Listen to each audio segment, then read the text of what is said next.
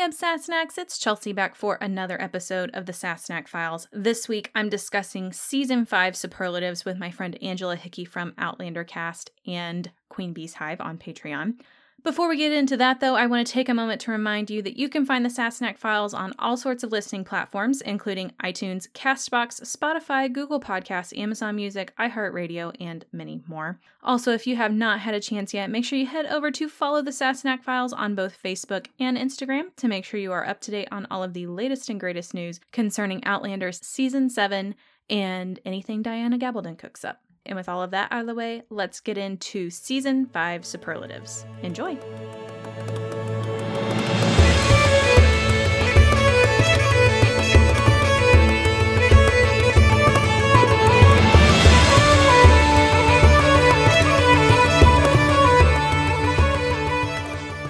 Alright, so my first Saturday live in like a long time. A few housekeeping details. So next week I'm taking the week off from podcasting, but 2 weeks from yesterday, I guess, Angela and I are doing a character analysis deep dive, if you will, on Jamie.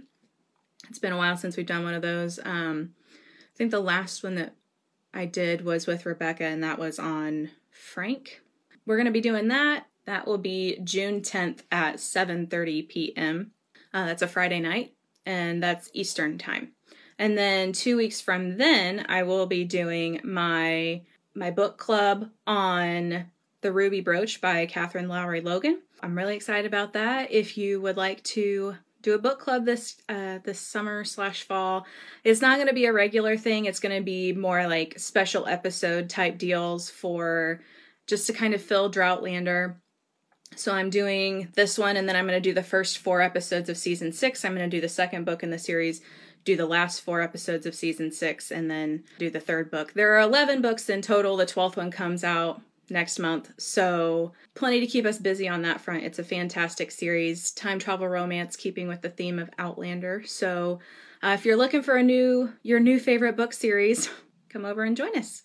There are events in TSF Obsassenachs, just like you followed this event to be able to see this live. So I'm dropping basically like the format and stuff like that all in there. It's going to be discussing the whole book in one sitting, so nothing like too deep, just what we liked, what we didn't like, themes that we saw, writing style choices, historical references, things like that. And with that, I'm going to bring Angela on. How are you? Busy, but good. I'm good. I did post, I don't know if you saw it, I posted my blog I did on the community theme of Season 5 that I did back in Season 5. So I was hoping you were okay with me posting that. I just figured if people wanted to kind of warm up with it, it would be a good thing to kind of remember, like a brief little synopsis of all the different eps. You sure is. For everyone that doesn't know, this is Angela Hickey. She writes for Outlander Cast, and she also runs a book club over there on the book club page. You want to tell them a little bit about that and your Patreon that you've got going on with Queen Bee's Hive? I'm really excited. Everything's like really growing. My time over on Outlander Cast Clan Book Club is pretty much running reading groups like you're going to be doing. I can't wait. I'll be there for it on the Ruby Brooch because I really love that book series as well. So on Outlander Cast Clan Book Club, I usually do deep dive studies on different books or novellas or whatever. Usually they're over a few months of time, regular meetings. And we're going to be starting drums actually. Forget the date I put on there for the first one. I want to say June. I can't remember now. I'm terrible. I should have come prepared for that. But oh my God.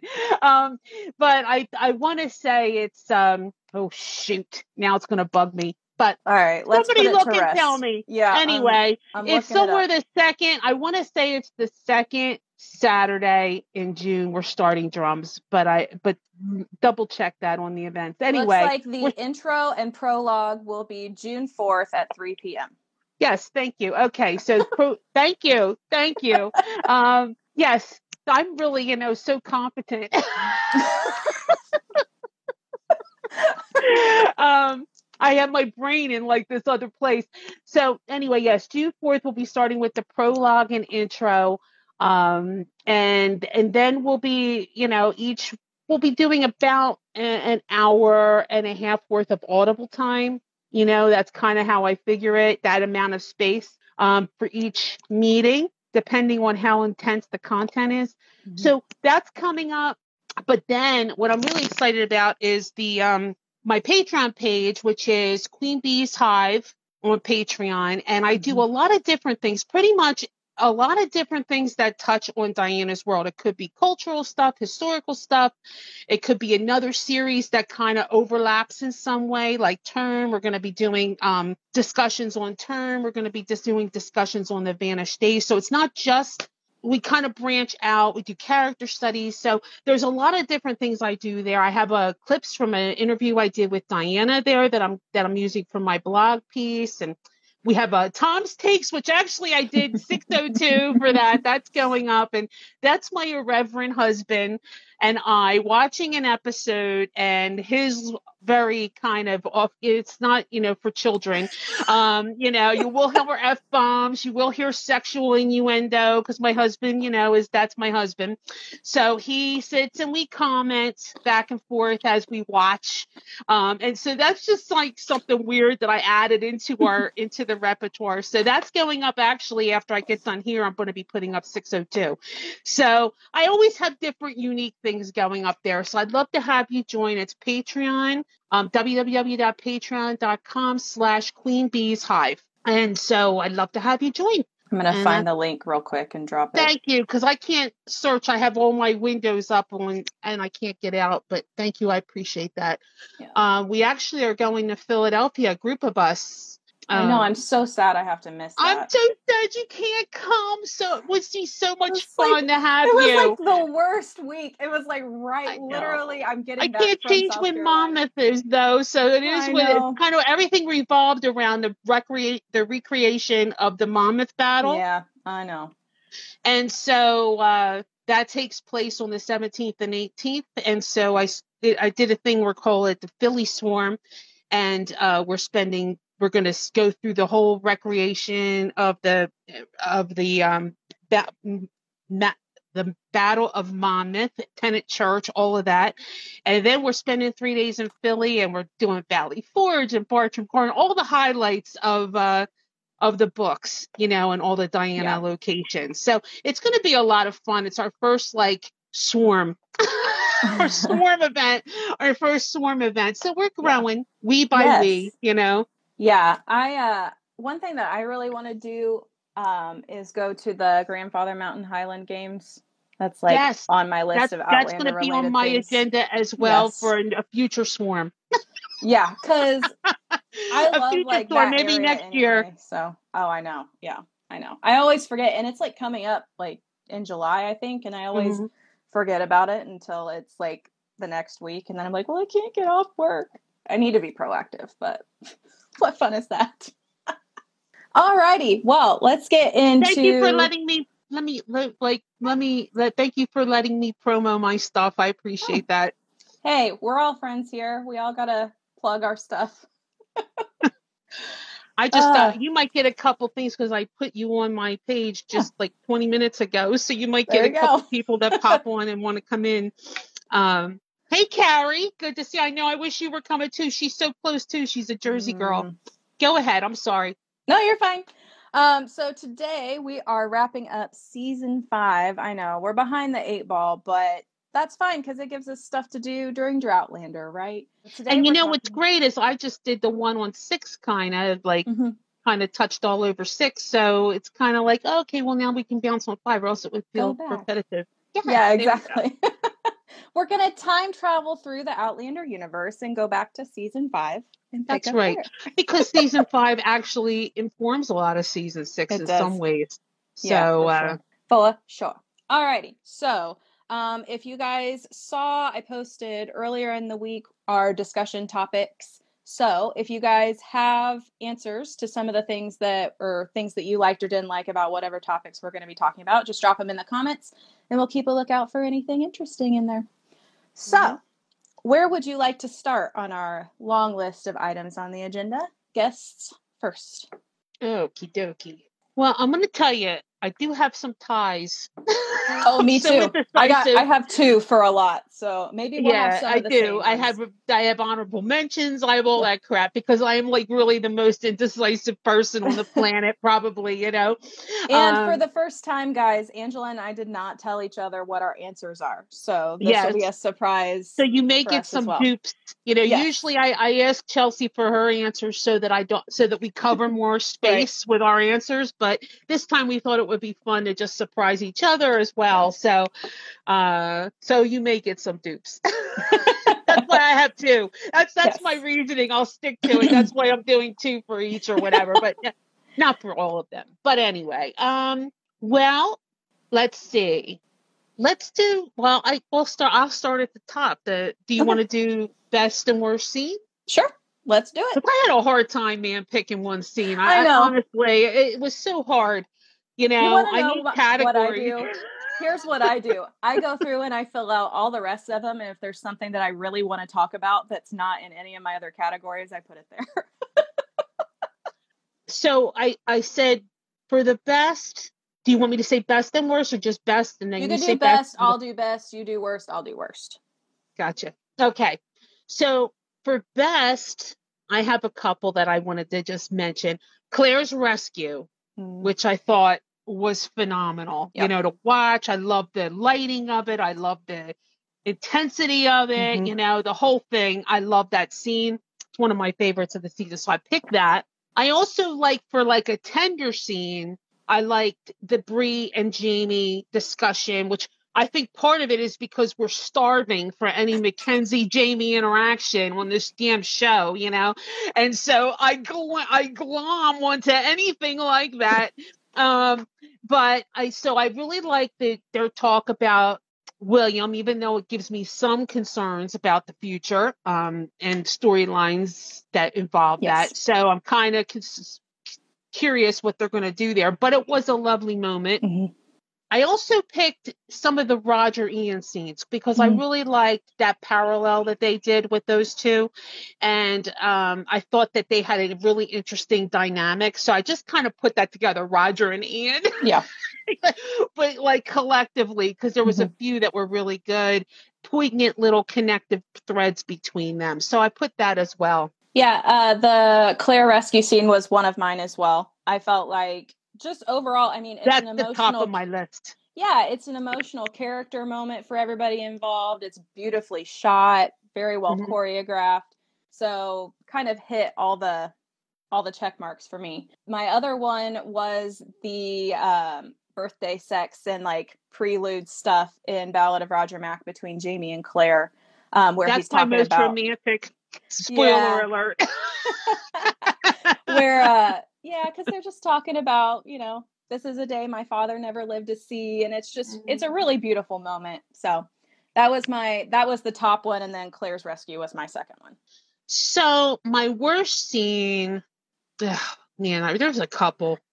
There was a couple for me. I'm interested to see if they're the immediate one that comes to my mind is Claire doing the stupid autopsy, because that's one of my biggest hated things of this entire season. So I put that as my worst. But I also didn't like several things that were in 605. Yes, 605. Better to Marry Than Burn.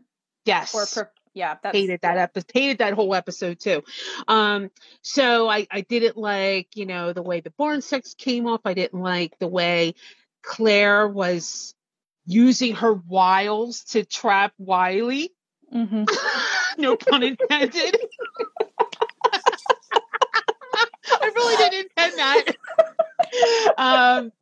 So it's just it was so ridiculous, some of it, but anyway.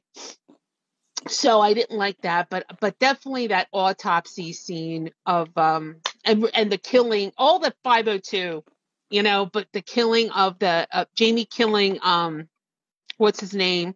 Knox. That was another one I hate, another choice I hated. But so those are the ones for me though. That autopsy, it was just so out of character for Claire. It was just so bad. in so many ways. And it just really turned, the only thing that saved it was Marsley, that whole entire scene. Mm-hmm. It's the only reason Yep. I don't completely just fast forward that whole part on rewatches, because I do love Marsley in it. But Veronica says, but I really liked the conversation after the barn sex. Yes. Yeah. It was a fantastic, like, quote unquote pillow talk. That was, but that's a different scene. Exactly. Different scene. So barn sex was also my worst.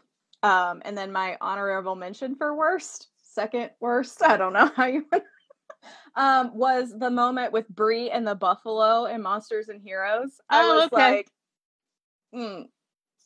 that looks so weird. And then the fact that she just popped back up and like, I mean, I get adrenaline, but if you just got like pushed into the air by a buffalo, like, I don't really think you're getting right back up from that. Plus, I felt like the CGI was pretty off on that scene as well. So I was actually, I didn't mind it because I was glad that they even actually did something real instead of the fake bear thing. You know what I mean? Yeah. Like, I appreciated the attempt to make it a real animal, even though it's a hard thing to do for TV. So I didn't put that as my bad, because I love the whole episode. So I'm not going to pick on that one. Yeah. Well, and I didn't mind the stuff with Lieutenant Knox either. So I feel like it's just personal preference, I suppose. Yeah.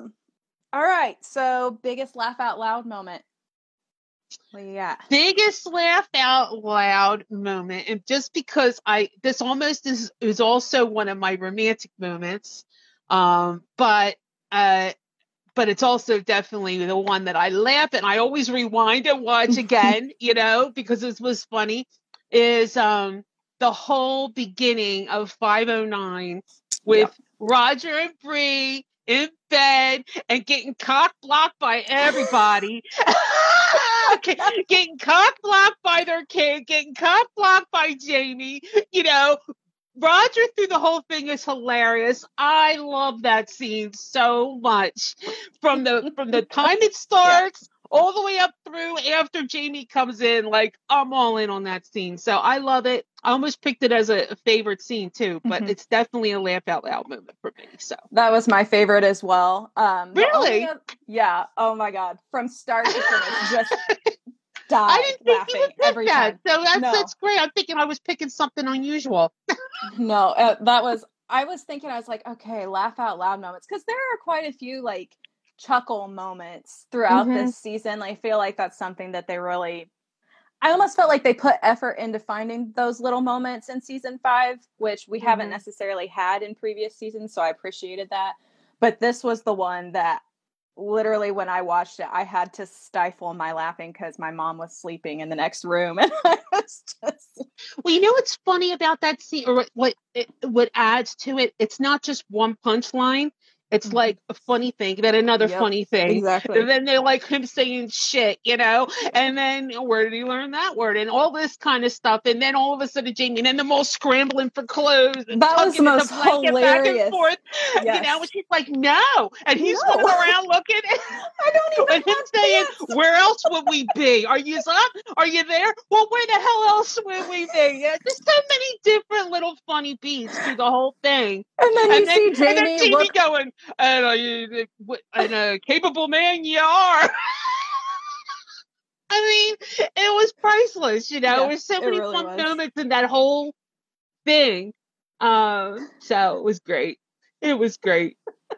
Jamie was just like, now I know how Murtaugh felt back. Back in season 1. And what was it? By the pricking of my thumbs when he was like banging on the door. Anyway, I feel like the other scene that I probably, if I had an honorable mention, it's not really a scene because like I didn't really care for the whole autopsy scene, but when Claire brings Marsley into that room, and Marsley goes, Lord have mercy.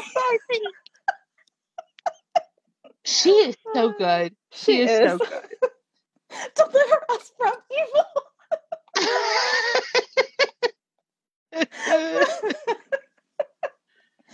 Anyway. Great. Oh man. Okay.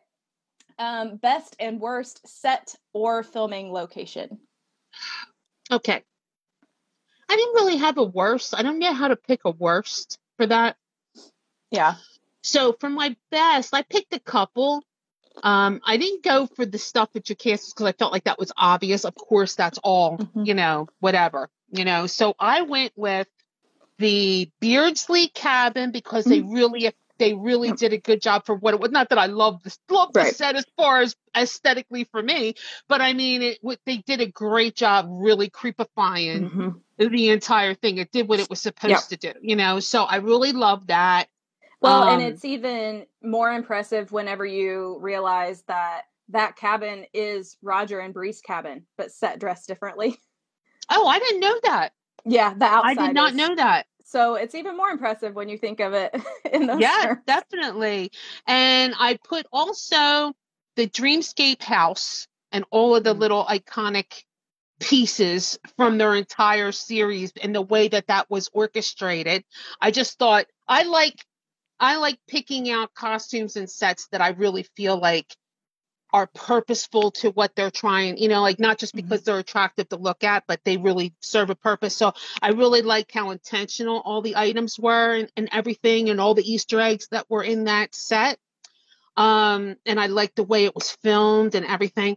And my honorable mention, it's a little quirky thing, but I put the wedding altar area for the first episode because I loved how they captured like infusing the 70s vibe, and late 60s, 70s vibe with the macrame little ropes. I remember that back when I was a little kid and my mom would have like the little hanging ropes and the little planters that had all the little ropes. That was like such a thing back then. Oh, they're making a comeback. It totally fit, to me. Yeah. Like if she was going to do like how they infused little things that would make it feel normal for her, and you can picture her wanting to make this cool hippie looking vibe on the front of the altar. So I thought that was neat, even though it's not a big elaborate thing, I thought it was neat that they did that. For sure. Yeah, that was super cool. I like those little things though, like just the little things, not necessarily always the big things. It was like a neat little detail, to do that. Even just the setup of it was very traditional wedding compared to what they did then, Right. So it was just really cool. Yeah. So my honorable mention was the Brownsville set. I thought that was really cool how they did that. It's literally just on the hillside. What was your best? Was it something I already said? No, I'll talk about it. You're going up instead of down? I'm going up. Okay. So I liked, I don't know, just the fact that they literally built this little town out in the middle of nowhere, and then they used it for one episode and then tore it down. It was really cool. Just all the little details. You've got candle making and all of these like merchant carts, and you've got little tents up on the hillside, and you've got the main store, which was really cool with all the little props and stuff in it. So I thought that was cool. Well, they did use it again at the end, right? But they filmed it all together. Oh, I see. Yeah, okay. So they actually pulled, like, they had Sam do that scene in like with that block of filming so that they could tear it all down again. And then my favorite is Claire and Jamie's bedroom. I really loved the wallpaper in it. It's really cool. But more than that, I like how you can see it. First off, they don't even have it finished for most of the season, but then in the episodes that you do get with it, you can kind of see the evolution of them getting more and more home items in there. You get Claire's like sitting area with her mirror, and then you have like a bathtub, and I just liked it. I thought it was really cool. On the house, and I totally forgot that I have it here, and I didn't say it, but Claire's surgery was another one I picked. Cool. It had so many, it was, really that whole house was the first time we were seeing all the stuff in the house. And a lot of people complained about different things, but it was like an immense amount of work. It was beautiful, and I definitely liked the surgery. I liked the way she had all her little pieces of plants hanging and the way they set it all up. It was really nice. I remember when the picture came out for it. and I was like, ooh. Yeah. All the glass and the light and the bricks in the floor are the only thing that I'm like, I mean, aesthetically, it looks beautiful, but I'm just not sure how, like. I'm thinking my feet would be wanting to scream at me. If I had to stand on my feet all day working in that surgery, my feet would not tolerate that well. Oh, I need yeah. cushions for Especially these when old. they didn't have the best shoes back then anyway, and then you're No. standing on bricks all day. I would need some rug. Well, I guess they couldn't have rug if she's going to have like people bleeding everywhere. They need something that can sink back into the earth. I was thinking you need something that's easily cleanable, and bricks just don't really. No, yeah, I'm thinking it just sinks in, to the foundation. Yeah. You get the blood. Just sprinkle some dirt on it; it'll be fine. That's right. Let's see. Veronica says, so many people seem to dislike the bedroom wallpaper. It's a little intense. It is intense, but yes, you know what? I've seen that. I've seen criticisms of that, like it's blaring on your eyes and all this other stuff. Oh, see, I think that it's like dark enough that it really enhances the firelight in that room because it's got like the velvety paisley design in it, and then it's got the shiny red underneath. So I think it just really intensifies the firelight, which most of the scenes in that room are in the dark with firelight. So I like the parlor too. The finish, I'm not sure if it was completely finished with the blue and the gold. The turquoise. It's so gorgeous, like that contrast of the curtains and the blue. Beautiful. Yeah. I need that Sherwin-Williams paint number, that turquoise color. Like, really, oh, I know that was like a little bit. And I mean, it was beautiful to look at. I don't know how historically accurate those vibrant paint colors are, but I just love them so much. Like the pop of color that they provide. Because especially in this show, it's very like natural tones and like greens and browns and stuff. So whenever you're able to get that pop of color, like it's just like, oh, like all of the Paris stuff in season 2, you're like, after the dreary Highlands and everybody in their grays and browns and stuff, it really just kind of sung on screen. Yeah, I do think you can get color because when you go to some historical towns, you see, different colors, but usually they're not as bright though. Right. That's what I mean. Yeah. They're usually like, you do see colors, yellows, reds, this, that, but they're more subdued. Like they're more like a wash rather than a bright, glossy paint type of thing. Yeah, exactly. Yeah, exactly. So. All right. What was your biggest tearjerker? What was your worst? Oh, you didn't say a worst. No, I didn't have a worst because I couldn't think of anything that I could say. Well, this setting sucked, so I couldn't think of anything. So it was just a nitpicky thing, really. Okay. Was the Hillsborough jail, because I literally felt like that was the one time that I have looked at a set and I was like, they used the exact same set from season 4 and called it something else. Like that is that's the one set I have ever said in Outlander that it's like, that's not creatively original. Although the ones they used in season 6, I know we're not talking about season 6, right. They all look different. Exactly. You got a different vibe from Orange Mirror than you got from the one that Claire's ends up in, and then those are both different than what we saw in season 5. So they did do something eventually to change it. Yeah, but that's what I was like. And so I don't know whether that made it even more glaringly obvious for me when I was watching these episodes on a rewatch. But I'm like, this is literally the exact same jail from the season 4 finale. Anyway, so that's why I picked it. Yeah, season 5. I really like season 5. It had a lot of strengths, but that first half, there was only a couple bright spots in the first half for me. But the second half was stronger for me. Yeah. I mean, I definitely think the second half was stronger. I still don't think I like season 6 more than season 5, though. Really? I loved season 5. Yeah. I mean, I like them both. I thought they were both very good, but I think I like season 6 better. I think it, Yeah. well, you know what? They all had, both of them did a lot of character work, which I always appreciate. You know, you had a lot of character work done in 5. They had a lot of character work done in 6. And some people don't like that because they feel like they want to just talk about Jamie and Claire. Right. But this is so essential. If any of you are out there that are thinking that way, it's really, really essential that they build these characters because these stories do all separate. And if you don't have any connection to these characters, when they really start to matter, their stories really start to become major plot points for the I mean, they are now, but that even gets more so. And if you don't have a care or a vibe for these characters yet, you're not going to care about their story. So it's important that they do it now. So it's really, I see them trying to do that. I do think that until Murtaugh was gone, they couldn't really do it. You know, and that sucked up a lot of the character development time. But you really start seeing it, especially after episode 7. You start seeing them dip into Roger more, dip into Ian more, dip into all of these, you know, people more. So, and then all through 6. So I like that. Yep, for sure.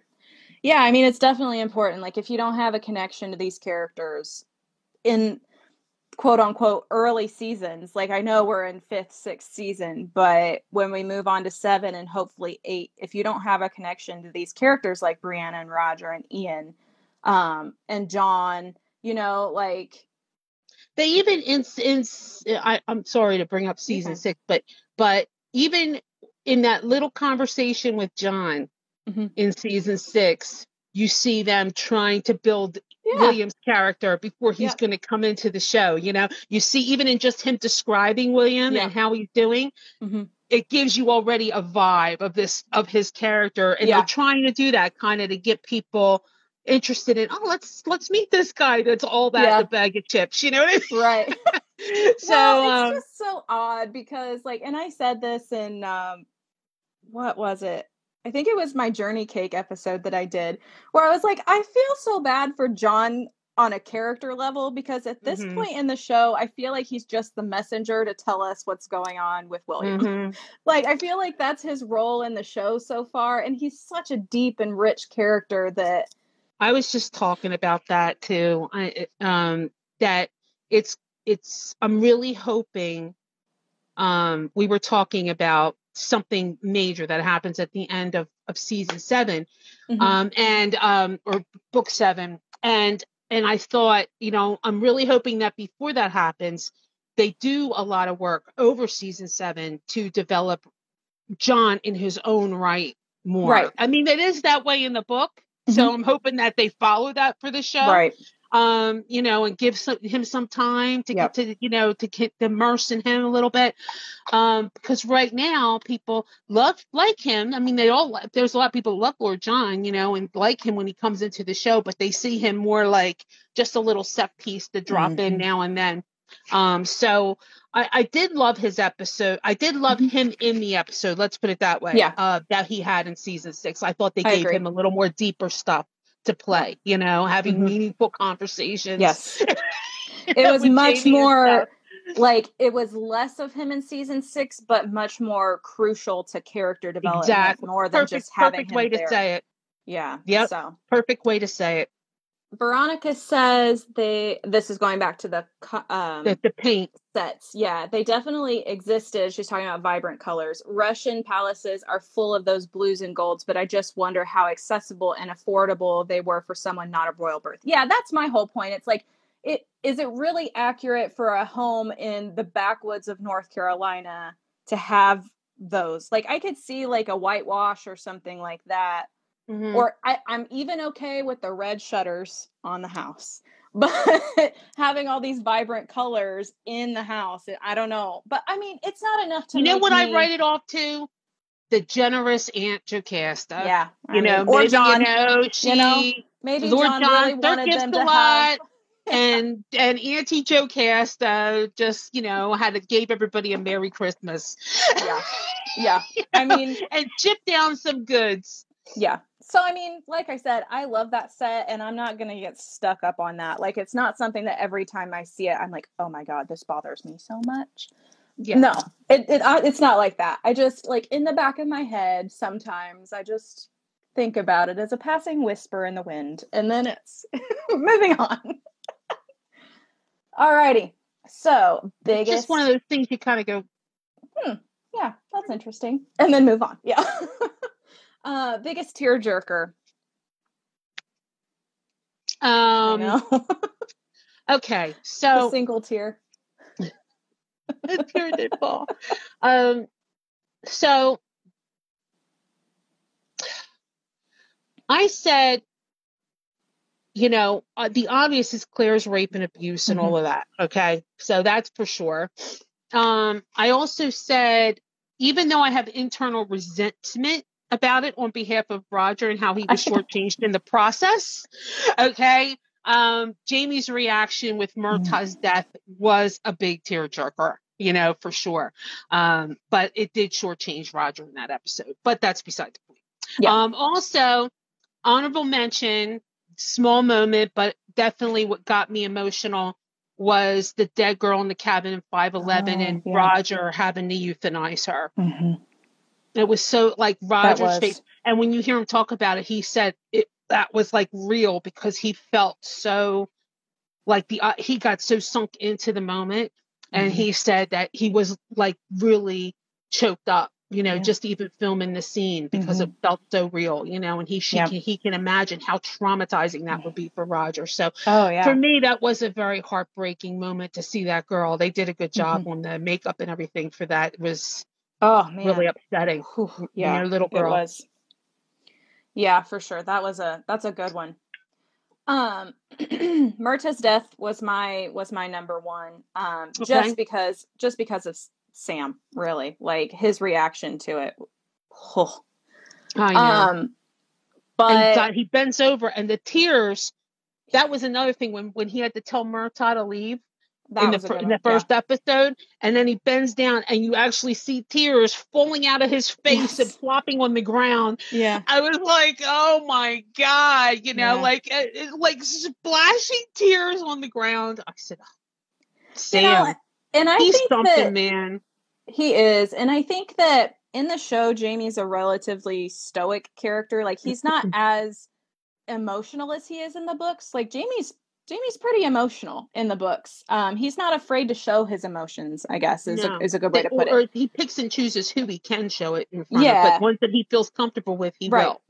And so in the show, I feel like that's not as obvious. Like, I feel like he's more, like, closed off to certain people. I guess just, like, what we see of him in the show. Like, he doesn't have a problem showing Claire his emotions or whatever. But I also feel like in these little scenes where he does have these explosive moments of just crying and stuff, it makes it that much more powerful, I think, when you see it on screen, because you don't see it really in the show. But I don't even see this as an honorable mention. I see this as a tie, because this one hit me just as hard. Was Claire and Bree on the back porch during Monsters and Heroes talking about Claire having to amputate Jamie's leg. Yes. That gets me every time, just because Claire is so horrified and so distraught, and, like, she knows what she has to do, but she doesn't want to betray Jamie in the doing of it, and she knows how much he's going to resent her for her doing what she has to do. And is it worth it? Like, if he hates her for the rest of his life, is it worth doing that, or should she just let him go? And so for me, like, and Bree being there to kind of be her mom's sounding board. His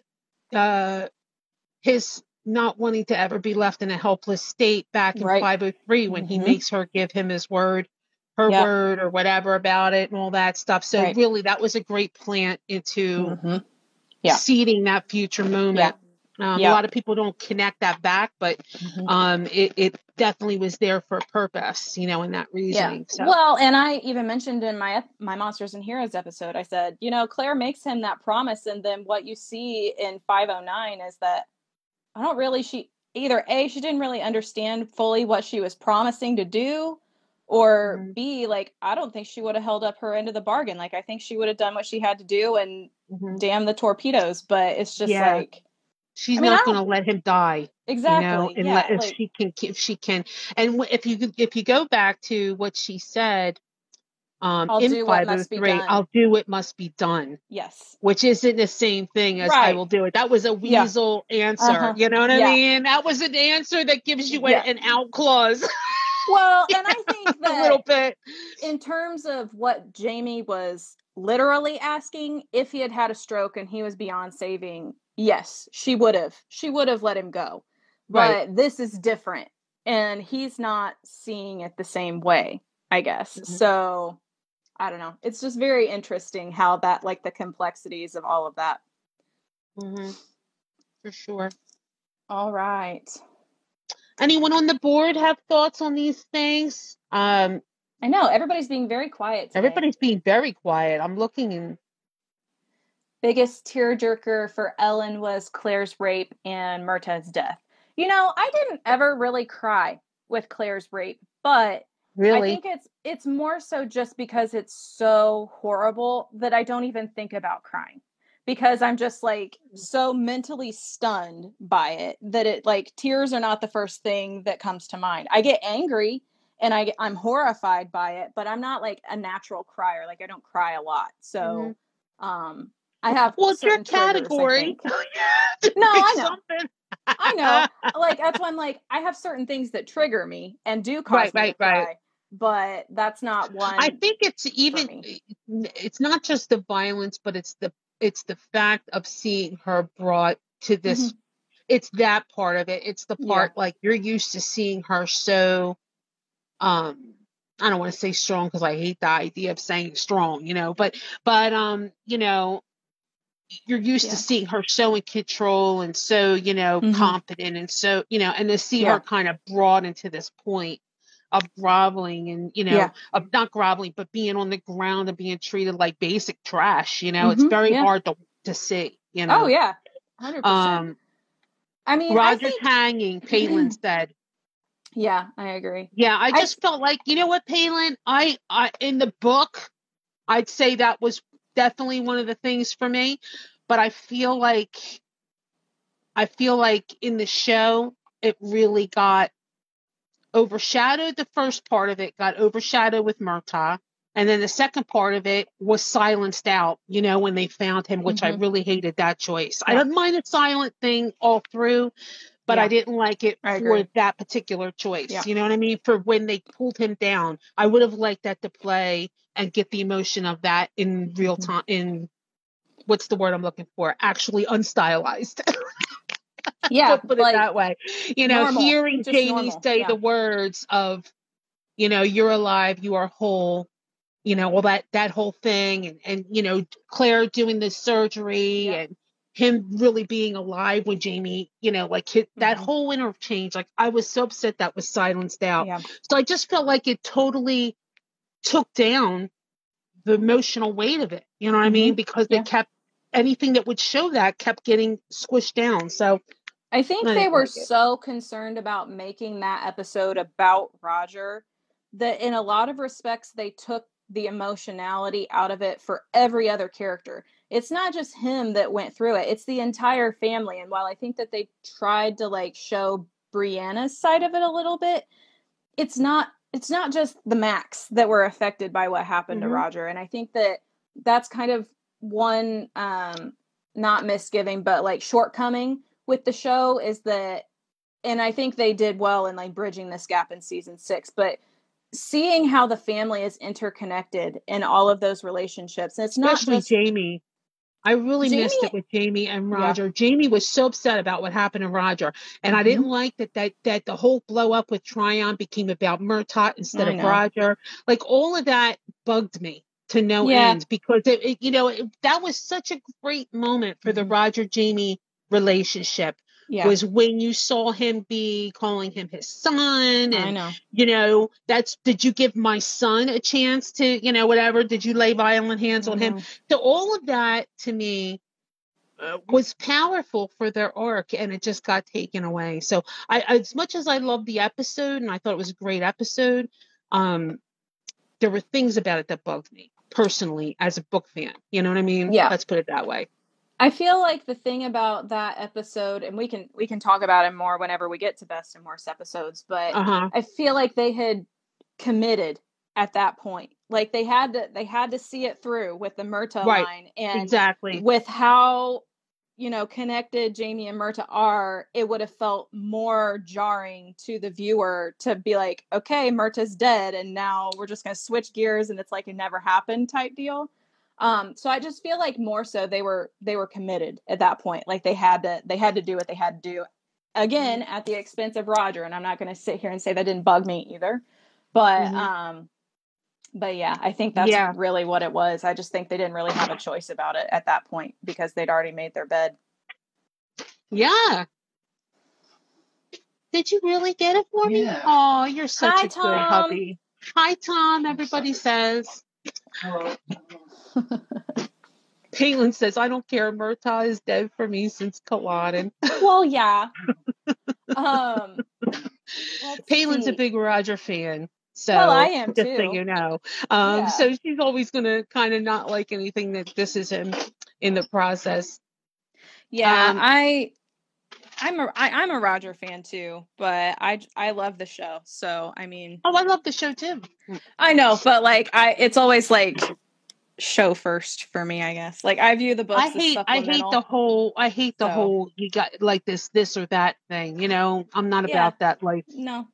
No, I am booked first. But if I had to, but I like both. You know what I mean? I love both. I just did a whole adaptation series on the show, so I do love both. Yeah. I was gonna say something before we got on a tangent, and I can't remember. It'll come back to you. Probably. Yeah, it'll come back to me when I'm re-listening to it. And I'm like, that's what I was gonna say. All right, best and worst character arc. Oh, let's see. I'm interested to see what you guys that are watching have to say on this, especially the worst ones. For me, for best, I put Roger. I picked it because I felt that they started Roger in such a bad place after season 4, and he had so far to go, and that they did put some effort in, especially in the back half, to start improving their characterization of him. Plus, as a character, this season is a big arc for him to come to terms with what his situation is now, to find his place, to adjust to this life that now he's trying to go through. He goes through a ton of trauma, even though I think the show shortchanged the trauma a little bit because it's not permanent like it is. That hanging was a huge thing in Roger's life. So I just feel like in the book, it's the Roger book. You know, the book version of Fiery Cross is mainly like where Rogers is kind of meant to develop him. You know what I mean? And so, Diana puts a lot for his arc in that book. So that's why I picked him. For worst, I didn't put worst. Let me think. What would I say for worst? You're going to laugh when you hear mine.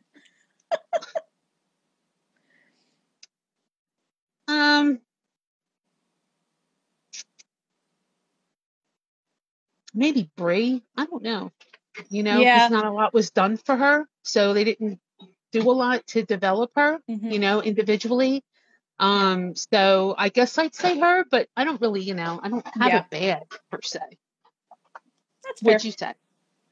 Best, I said Jamie. Why am I always going first? Because I said guests are first.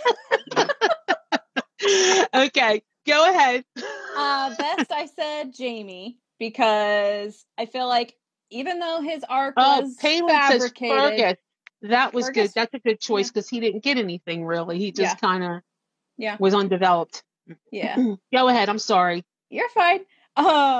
Jamie, I know that his arc was, a lot of it was fabricated from the books, but you know, I feel like it was very well done when you look at it from just the show perspective on it.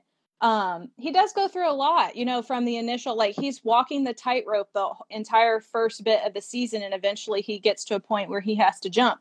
Which side is he going to be on? And I love that, you know, of course, we all know Myrta died of Culloden, yes. But with the bed that the showrunners made, I feel like the payoff was good for Jamie's character in Ballad of Roger Mac. And I feel like that really kind of set his feet moving forward. And after you get through the whole regulator movement and all of that, it's not like Jamie's arc stops. Like then it really goes intense into the family side of his character and developing his relationships with not necessarily Bree, which still irks me, but Roger. And then you've got some really good Claire scenes. There's a couple of good Ian moments. So I just felt like it was a good season for his and character. he has to make a decision to live and all of that Yes. kind, so he does have a lot of monumental moments. That's a good choice. That's a great choice. I try to look on these questions. I tend to like stay away from Jamie and Claire as much because I feel like I want to highlight the other people, but definitely I think Jamie had a big arc in this for sure. And then my worst, because it was literally non-existent, and this is the book reader coming out in me, is the bugs. I like they were there, but I'm like, why are they there? Like as a show watcher. So I just feel like they kicked themselves in the metaphorical nuts a little bit with the bugs, because now they're trying to like bring them into the show a little bit in season 6, and like it just doesn't fit, because they should have started like developing their characters when they first appeared, in my opinion. So that was worst for me. All right. Do you want me to go first for the next one? It doesn't. I was just teasing you. You can go first. I don't care. It's best and worst costume. Okay. So I don't have this is another one I couldn't think of a worst costume. But I have a lot of bests. I know. I did the best and worst because you like balance, and here I am with all the worst. I know. I was trying to think, you know what? I needed to like rewatch everything, and I didn't have time to rewatch it all because I'm trying to remember worst. But I have them in categories. Go for it. My choices. Sentimentally, the return of the kilt moment. So that was my sentimental favorite, because that's also going to be in another thing. So I'm not going to talk too much about that one. But some of my favorites were Marcelly's 60s, 70s outfit. One thing I really loved about the Dreamscape was all the cool nods in everyone's costume. Young Ian was another one. There are nods in his costume to his Mohawk life. We got the sassy, sunny look of Marcelly and the hip look, and it just fits her personality. And I also love Bree's wedding dress. But one thing that the costume person says is that because they were in Claire's dream, they were in trying that what would Claire interpret their personality as in the costumes, because this is just her dreamscape, right? And so they fused that. And so young Ian, he comes in this Marine costume. It's infantry, actually. And he appears like real grown up. He has a military element because he is a warrior, He has little icons on his uniform that like it's where his medals would be, his little honors would be. It's the wampum beads. He has the Mohawk little patch on his sleeve, but yet and then he actually is representing the infantry. Jordan, can you try to be quiet? It's also representing the infantry, which is like the first people in, like it's very, when you look at the meaning of all the different medals and stuff, there was a really great blog on Outlander Anatomy that did, where she went through all of the different insignias and what they represent. And in summary, it is that he's an infantryman, which is the first people on the ground, to go into a battle.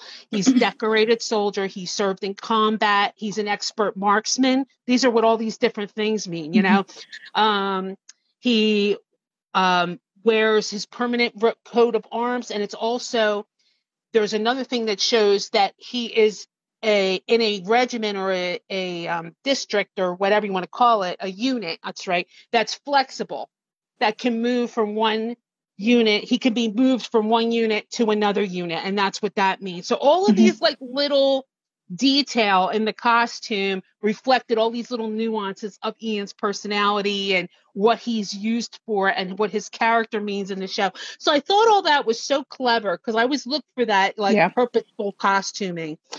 So those were the things I said. Yeah, that's neat. I didn't know any of that about Ian's costume, so that's really cool. I'll send you the link and you can check it out. I think you'll find it very interesting. Yeah, I'm sure I would. I'll geek out about it. That's you fantastic. So my favorite was Jamie's leather duster, because it is so cool. And in that one deleted scene with the sword fight between Jamie and Roger, where he like turns and it like flaps up around him. Yeah, I'm so mad about that deleted scene. I'm sorry to bring it up. I know we're both bitter about it. I'm bitter. I'm very bitter. And I just love the warm tones on Sam. Like they look, there's something about that coat always pops. And I love that they made a more modern cut of that coat for the Dreamscape with the shorter like waist length. Just that all Claire the costumes are a story in the Dreamscape. There's such a cool element to everything that they did. Yes, for sure. And then I also loved Bree's wedding dress. Normally, you know, when I pick dresses, it's because they're pretty and I just like how they look.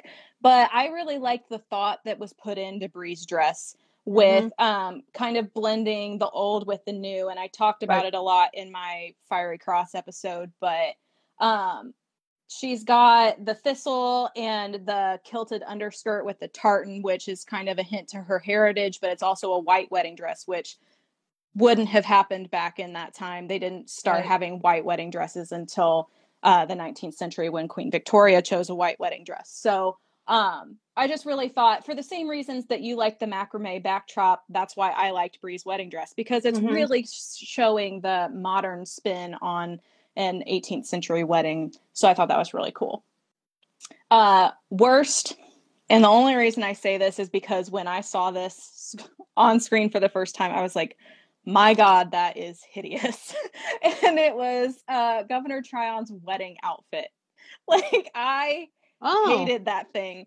And I was like, I'm so glad he only wears it in like that one scene, because I'm just like, I'm trying to remember it now. It's so gaudy. It's like a cream coat with all these different color embroidered flowers, but it's like a weird fabric that kind of clashes with the embroidery for the flowers. And it's just like, And he's got a weird waistcoat on too. So it's very much almost like they're trying to flaunt their wealth kind of type of gaudy. Like that's kind of how it struck me, which maybe that's how it was intended to be.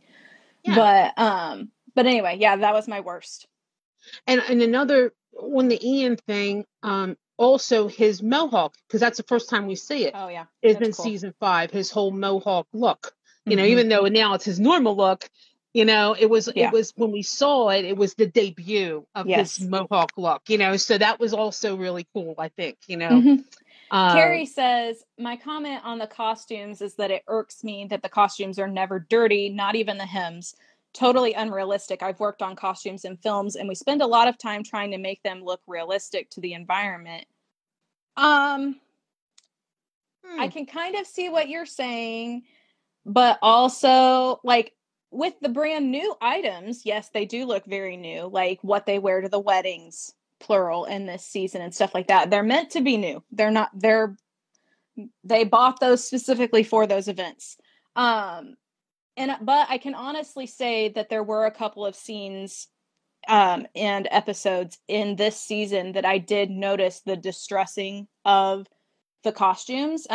One thing that particularly sticks out in my head, well, first off, everything in 512 with the rescue scene, all of those costumes are completely dirty and muddy.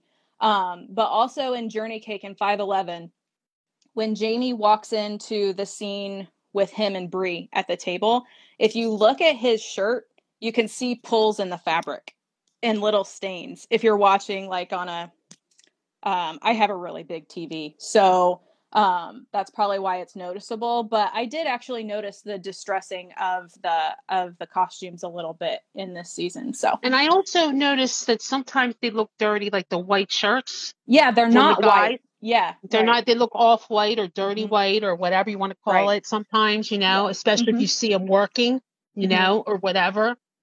But I will say, like, I kind of do get what she's saying a little bit because, Yeah, like, I their do everyday costumes. Because they're so into their visual, instead of thinking, well, visual is also accurately visual, but they want it to look good. They want things to like be beautifully look beautiful. And so I think it's like hard to do that when you're living out on like the backcountry, yeah, exactly. and relying on the landscape to provide things for you. You're going to get messy, you know what I mean? When you're out there splitting wood and digging holes and making kilns and doing all these things, so you're not going to look all spiffy. Yeah, I think that's a lot to do with the new designers that they have in season 5. Something that you do notice, like, I guess if you didn't know it was there, you wouldn't even probably notice.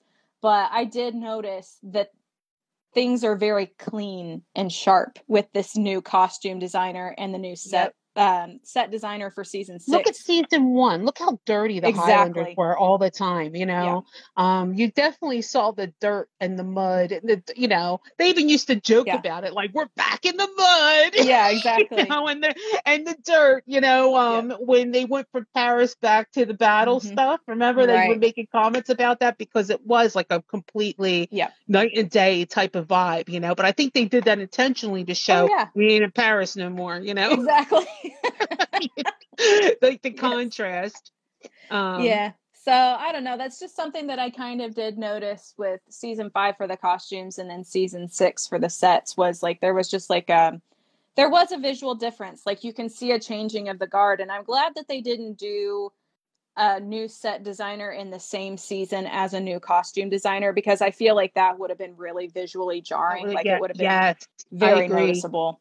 So, and that's also when they changed their DP. They got a new DP, didn't they? Yes. Yeah. And so, like, you have that as well as a difference, in the way that things are shot.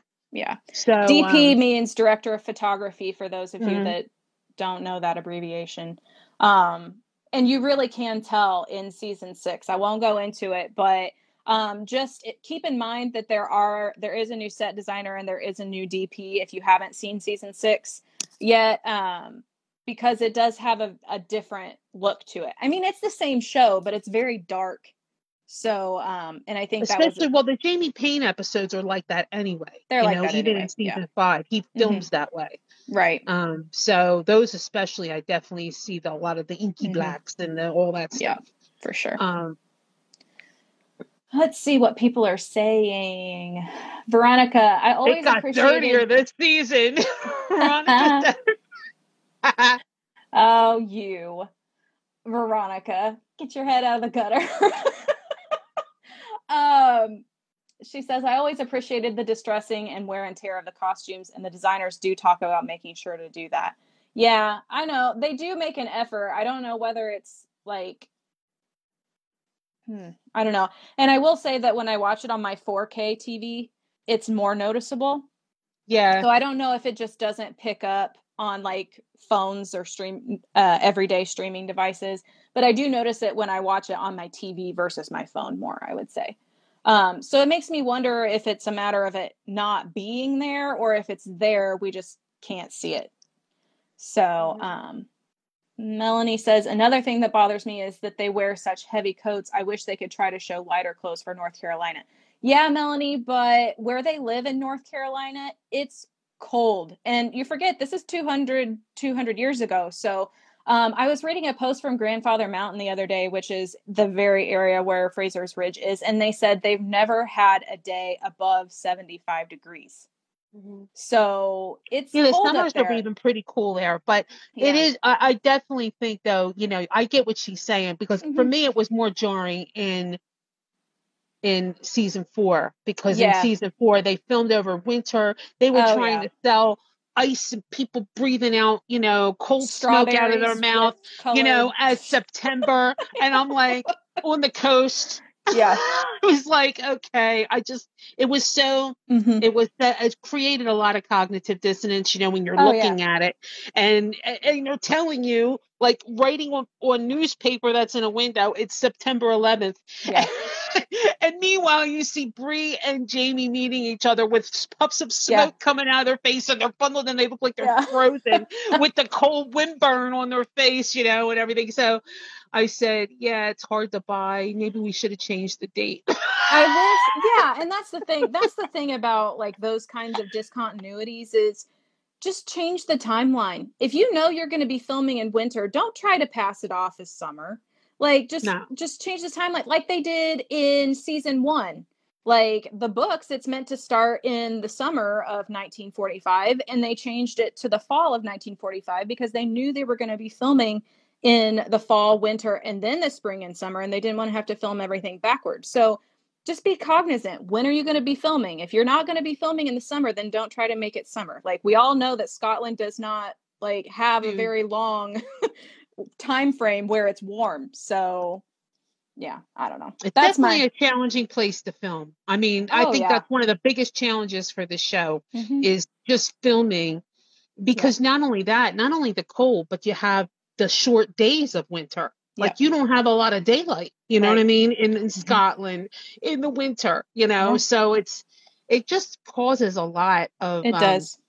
And night shoots in the summer, it's like, there's not a lot of night, so it's just, a lot of things hurdles they have to jump to stay in Scotland to film.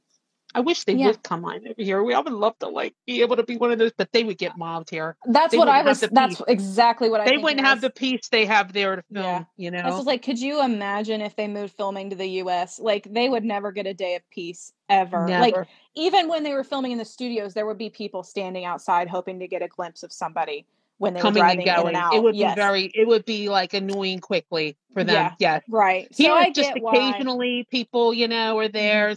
But it would definitely be different. Yeah. When they're filming outside or whatever, it's easy to stand half a mile back and take little pictures, and not be too overwhelming because they're out in the middle of nowhere. Like, I feel like people that haven't, and I feel like people that have been to Scotland, but a lot of times people that haven't been to Scotland, I think they don't understand, especially if you're from the United States, which generally speaking, I mean, I know there are areas that are sparsely populated, but there are a lot of people in the United States, and in Scotland, there are more sheep than there are people. There are just, so it's not hard to have privacy a lot of out there. Landscape. Yeah. A lot of landscape. It's just, there are central cities. You have Edinburgh and Glasgow, and then you've got little towns, and that's it. So it's not hard to have, and so they had all those photos and stuff leaked from season 7, and I think that was new for them. They're not used to people just being wherever they're filming. Some of the stuff that got leaked. I know. For season 7. I couldn't believe it. I'm like, I couldn't believe they didn't have better security than that. I mean, granted, there's a small part of me that's like, okay, give me all of it, sure. But also, I can't believe they didn't have better security than that, because those were some very important scenes that got leaked. Absolutely. And it pretty much gave away a major spoiler, so I was just amazed that they did that. But I'm amazed that they actually filmed that so close. I'm surprised they filmed that first, but I guess it makes sense. I guess I don't know. So from what I am guessing, without giving any spoilers away, I think they filmed 701 and 703 together. I think they filmed out of order. Yeah, that makes sense, because that's when I think that's going to happen too. So anyway, to avoid spoilers, we're being all Cody. We'll continue before somebody Stay slips. tuned for our What's to Come in season 7 episode way down the road, where we're just going to put in red letters in the description, book spoilers included. Yes. Veronica says they have different laws there. They can't forbid taking pictures. No, they can't. And Scotland has a right to roam law. So literally they can't shut things down at all. So But can't they quarantine off like an area where you can't get close enough to film? if you have enough security to do that, but if Mm-hmm. you're filming out in the middle of nowhere, it's not always easy to like partition things off. Because literally like there is no such thing as private property over there. Like you could literally walk on anybody's property and camp for the night and they can't say a dang thing to you about it. So, so I think it's a very gray area. Let's put it that way. All right, let's continue on. You are on musical moment. Yes. I think I know what yours is, and it's probably the same as mine. I have a couple. I have one. So would you like me to go since I only have one? Actually, wait a minute. Let me just see. Oh, I have a non-score and a score moment. Oh. Wasn't there only one non-score moment in season I said, 4? This actually is somewhat in the score. Gotcha. I said, I loved Roger singing Clementine to Jem. And really all the Roger singing moments. And they gave us a lot of Roger singing moments because they wanted to highlight the loss of his voice. So in the first like 7 episodes, he's singing in almost all in the some time, way, shape, or form. In every episode, we have the Jeremiah was even if it's a little short thing, we have the stuff he did in Brownsville, all along the way, you see him using his voice, and they did that intentionally. But I was give it to me, gimme, yeah. Gimme, all that. But I really love the Clementine one, and the love, all of that stuff in the first episode. Yeah. I love the Joy to the World one. Because I love how he was like, but you're not a bullfrog, are you, Jeremiah? Are you, Jeremiah? That was really cute, yes. And then I said, if I'm talking score, I have to go with episode 1 and the Mox Nadine song. I know I'm probably butchering how that's pronounced, but that's what I have. Mox and Madine, I think is what that's right. How you say it. Song gave me chills because when we revisited that trunk opened to reveal Jamie's old kilt, and then him walking out to those men, and which is very jaw dropping, and it's like what we have wanted, we've been wanting to see this Jamie, and it was kind of like you got a feeling like, okay, we're turning a page and bringing the Jamie that we're seeing from the books, the Laird, the Protector, the calling people his sons and his men, and leaving the redcoats that they're kind of gobsmacked, and all of that. It was just a real critical turn in the story, and the music bringing that back to like, okay, we're getting our Jamie back, it kind of gave you that vibe. So that's what I have. Yeah, that was my favorite musical moment too. There's just something so powerful about it. And like they started out so chill with just the drums, and you're like, this feels really familiar. And then he starts singing and you're like, oh yeah. But it's funny because even like not huge show watchers that rewatch over and over like we do. Like my mom, she's seen every episode once, maybe twice. If I'm watching it, she'll pause and watch for a couple minutes. But when she watched that episode, she was like, I just love that music. And I said, well, you know what that song is, right? And she was like, well, I said, it's from Preston Pans in season 2. And she was like, oh, yeah, that makes sense because I love that.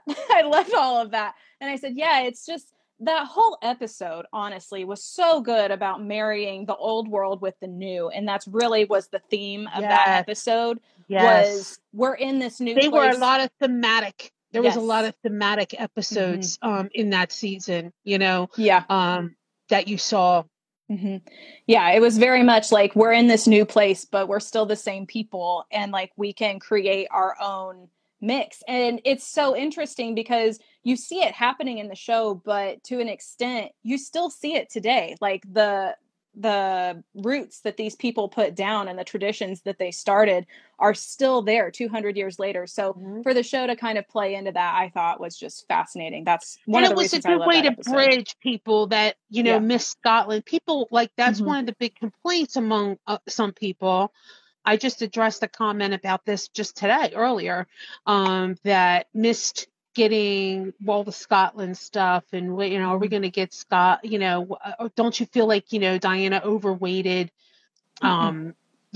Scotland, America stuff to the Scotland stuff. And the thing is, like you said, that's the way it's still infused in the story, because it's carried over, because you are still Scottish, but you're Scottish American now. And well, you're not American because it's not there yet, really. But you know what I'm saying? Yeah. Like they brought their identity and infused this new identity with their old identity. And it comes out all over the place, even in just the layered vibe of Jamie of this ridge, and still having like kind of like quarter days where everybody comes and pays their rents, and all of those different little customs and traditions and all of that stuff that feels Scottish comes into the show. And you see Meryl and company and Matt and company always trying to infuse as much as they can into the show. They did a lot in season 6 as well, a lot of infusion of Scotland and old Scotland, and with the Bonnie Prince Charlies. I don't want to say too much because I don't know what I'm allowed to say, but with the things they infused in season 6, you see them always, even though we're in America, always trying to infuse season 6, Scotland into the show, even though it's in America. So that's one thing that I loved about getting to see Jocasta's story at the beginning of Better to Marry Than Burn. Like, it wasn't my favorite episode by a long shot, but I really loved that. That was my favorite part of that episode. And it informed her character a lot, but it also, I mean, as if we needed reminding, but it's like, this is where this show started. And I thought it was very poetic almost that we keep coming back to that time frame in relation to all of our characters. Like, that was a critical moment for so much of our main cast, and throughout the series we see where everybody was at that point in time. And things that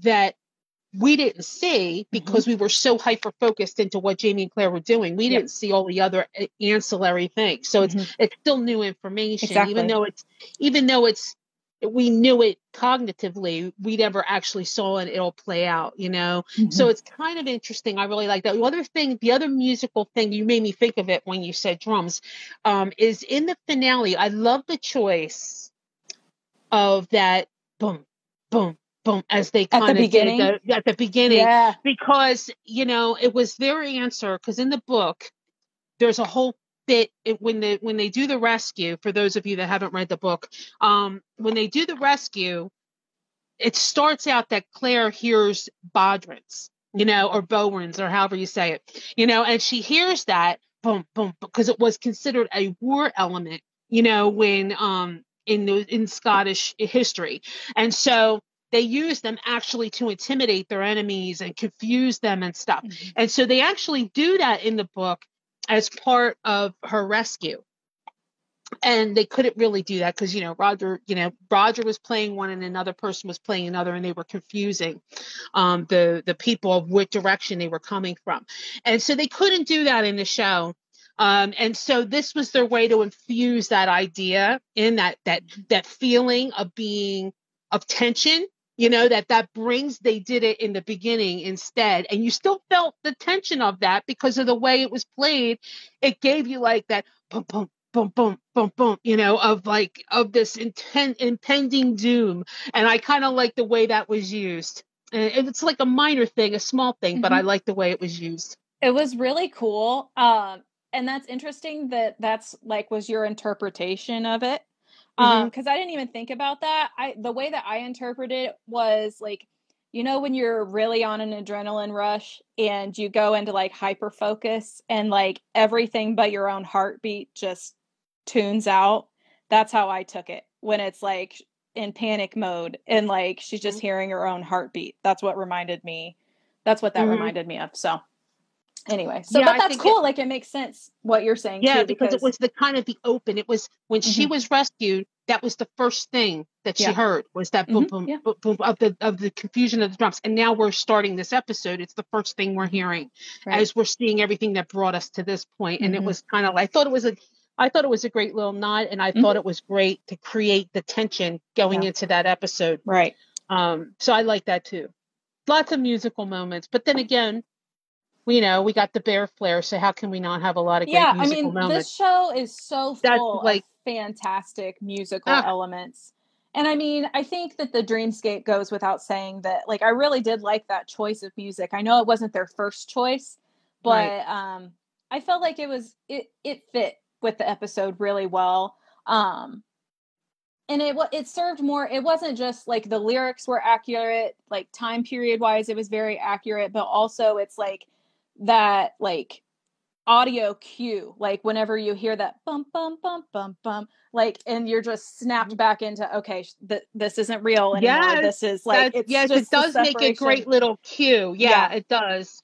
yeah. It So does. And the coloring. I asked Chelsea before we did this show if we did I wanted to have like a category of cinematic moment or something, because they really did a lot of yeah, cool visuals and stylizations and interesting filters on things, and that was one, that just the coloring of it and the way yeah. that it was filmed, and just all of that was really cool in that episode.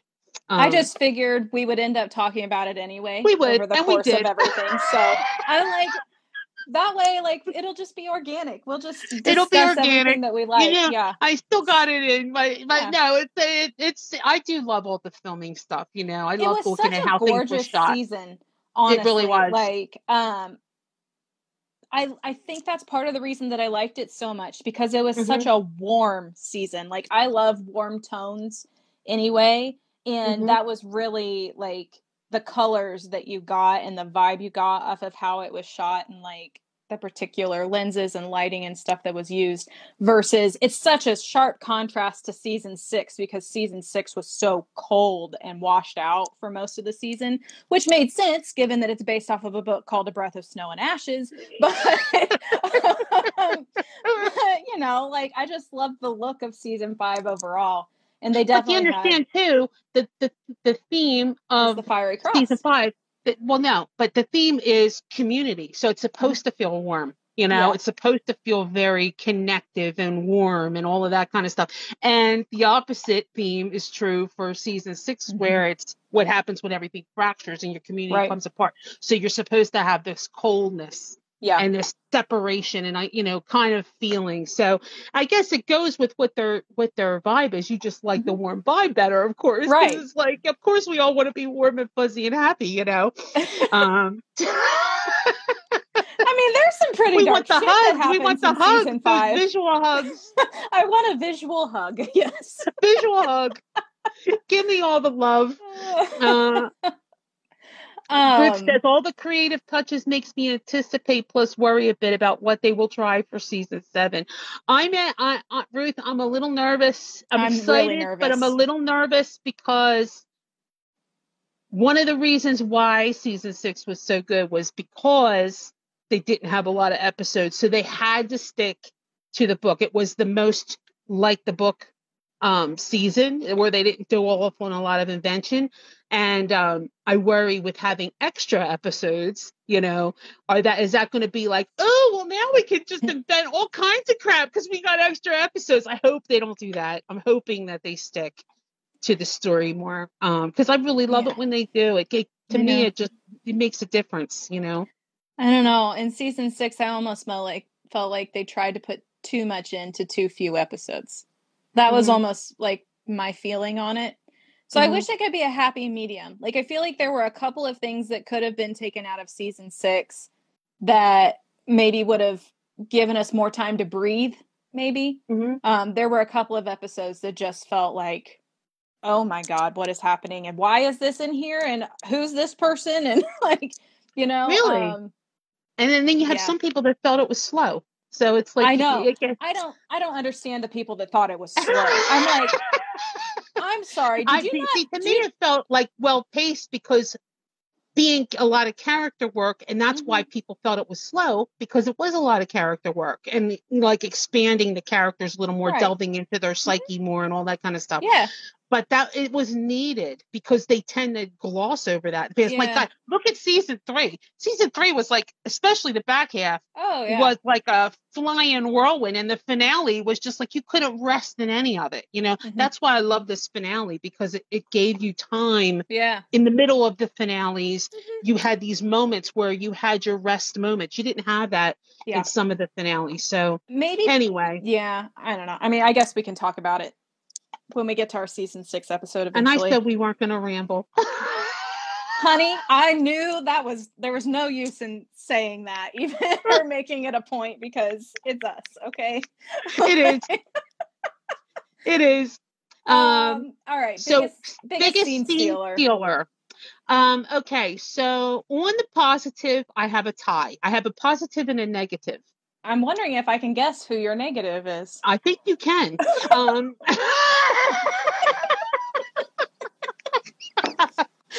On the positive, I have a tie. Marcelly, who is, to me, even for her to make a bright spot in that autopsy scene, like, to me, like that, she just, in every scene she's in, she just really brightens up the scene. You know, she just makes it great, you know, and I just think she's been like a secret weapon for the show.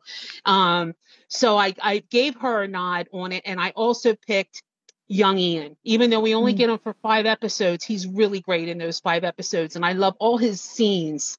Yeah. I love it from the minute he comes in shooting that boar and making his grand entrance, the scene where he's told the truth, you know, the scene where he gets up in Jamie's face, you know, and tells Jamie, you know, about his father and all that. So there was a lot of pivotal scenes around Ian.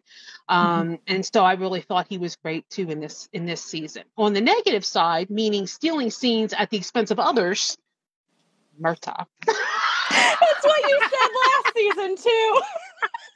But this season, that whole first half of the season was about the farewell to Murtaugh at you know, and it cost Roger a lot, you know, on that. So, you know, I kind of begrudge it. But that's, when you said scene stealer, I was like, okay, well, he did steal a scene. Now I won't have probably a negative for season 6. I won't have a negative. That's funny. Before I go into mine, Veronica had an interesting comment. I think we all can guess. She says, this was about her biggest tearjerker moment. She says, totally out of order and way too late, but I just remembered what my biggest crying scene is. When Claire realizes that Jamie is dying, it doesn't matter that I know that Jamie is going to be fine. Her terror and despair just really get me. Even writing this gives me a lump in my throat. That was really, yeah. That was yours too. That scene. It's similar vibes. Part of that, yeah. I think she's talking about like the actual, like when he says, Sassenach, touch me. And, like that whole scene. Yeah. That was a big moment. That whole episode, man, it was so good. The healing handy. I know, right? Whenever, literally, what I will always remember about that is that, so Outlander cast, I've written in a couple of times, the only time they've ever read my comment is about the handy. And I'm like, of course, that's the only freaking comment on that podcast that will. What was your comment? I'm curious now. Basically just talking about why it makes sense, because I know like Blake was poking fun at it, and I was like, no, on a medical sense, it literally makes sense that she would do that. Like, if your blood pressure is bottoming out, what's a surefire way to get a guy's blood up, you know? Like, just saying, sexual stimulation and skin to skin contact seems like a pretty solid answer. Too, a lot of people, the show people are not getting that she's an empath too, that she has that in her, you know. Again, it's growing, you know, and that's part of the, like, a scene to show that. So, you know, they haven't really showed this. They try to downplay the supernatural side of the story, you know, but there is a lot of little supernatural elements all through the story. And so it gets more. I know Tony has said she wants to play it down, but I felt like saying, it's going to get harder as time goes by, lady. You know, it literally is. Like, it gets so ingrained in the story, Yep. especially if you make it to like 9. It is front and center for a lot of 9, like the supernatural element of the series. So, yeah, it's going to get harder and harder to kind of downplay that. But anyway, my biggest scene stealer. I hesitate to say Lord John because he's such like, he's not really, I don't know. But then you said Marcelly, so I'm like, and you said Ian, so I'm like, I love John, and I think David Barry does a fantastic job. And even though a lot of his scenes were surface level this season, I felt like he just when he comes on, you get kind of a boost when you see him. Exactly. Like, and they always kind of show him that way, almost like this reveal, like Lord John has arrived. You know, it kind of gives you that. They make him show. They always like give him like an entrance. You know what I mean? Whenever they bring him onto the scene, almost like, okay, sit up and pay attention now. Lord John's here. Yeah, exactly. You know, that's kind of the vibe you get. Especially his scenes with Bree. Like, I just, they're so good. I love those scenes. I don't know why. Those are like my favorite Lord John scenes. Like, they should be his scenes with Jamie, in my opinion. Those should be your favorite ones because those are the most important ones. And no, it's always the scenes between Sophie and David that stand out the most to me, I feel like. I love their scene in 511. Oh, yeah. It was so good. Yeah, I really love that scene. And when, you know, I loved when he said, it was your father's idea. Of course it was. She's like, you know, that's a good idea. It was your father's idea. Honestly, one of my favorite Brie and John scenes was in Famous Last Words when she's like, I don't need land, I need my husband back. And like, you just know off screen, John's like, I got this. Like, you know, and he's so, sometimes we must have patience. And I'm like, I love him so much. Anyway, I do too. I'm really hoping they bring him front and center not front and center, but you know, more front. Let's put it that way in season 7. And I want this spin-off so bad. I hope we get it. Do you think we're gonna get that announcement? What do you think we're getting for World Outlander Day coming up? I don't know. I know it's like a couple days away. The optimist in me would like to say that we're going to get a season 8 announcement.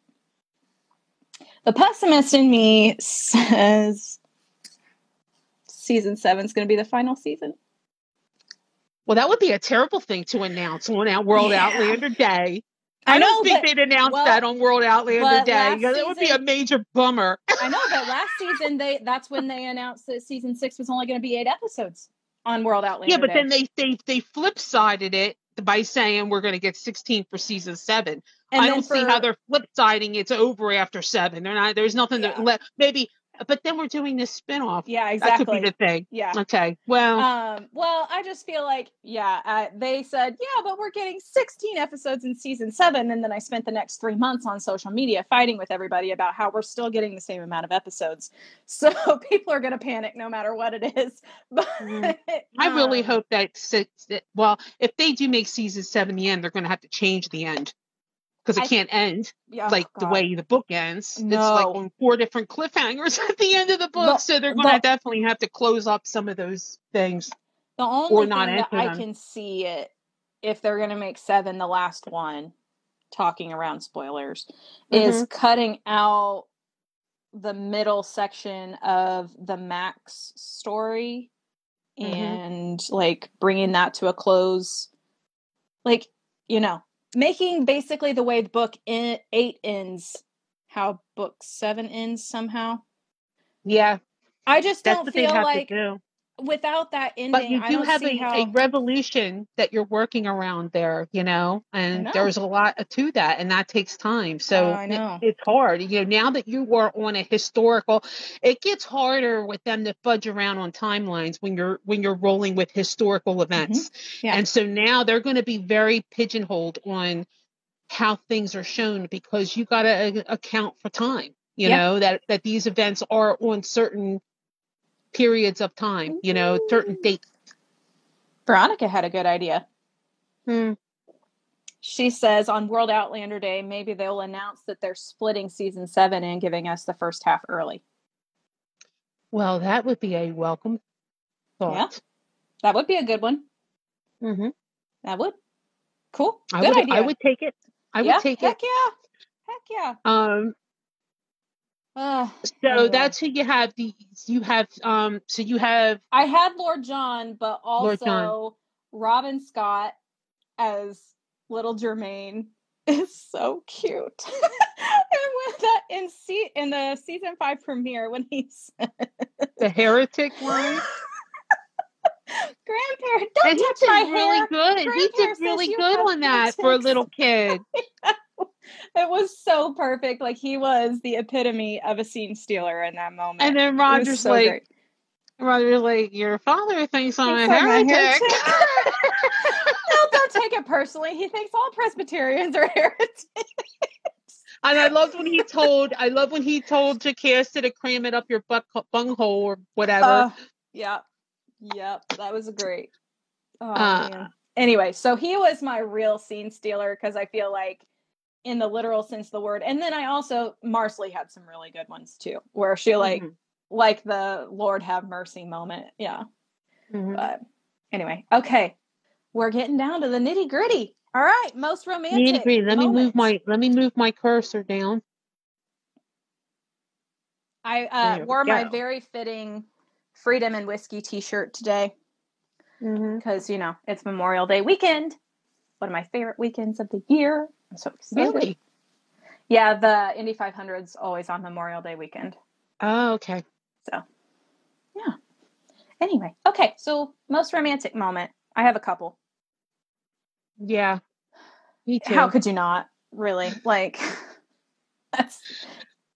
I said it's a 3-way tie between Birthday Sexy Time, Window Sexy Time, and R&B in 509. Yeah. That's a good one. Yeah, all that. Just sprinkle it on top. Yep.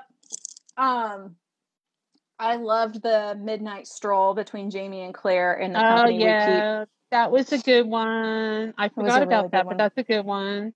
That scene hits me in the feels every time I watch it. Just like, just because it brings so much up with what this couple has been through, and that they never got to be parents together, and like, even though they're not like in that season of life anymore, that like there's still that desire there to like experience that together. But at the end of the day, like it's just not the right time, and that there are other people that like need this little baby more than they do, like, yeah. Oh, it's such a sweet moment. And then I loved the back porch scene in the finale between them, where I went off for the nookie stuff. Yeah. Well, I did include stable sex and birthday sex in my favorite and best and worst scenes, so I just stuck that up there. But the porch scene in Never My Love, where you finally see Jamie like Claire willingly touch Jamie for the first time after what happened, and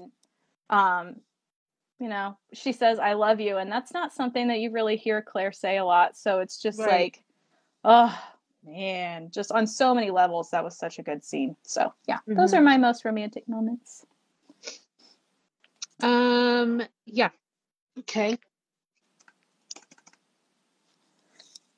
Best and worst episodes?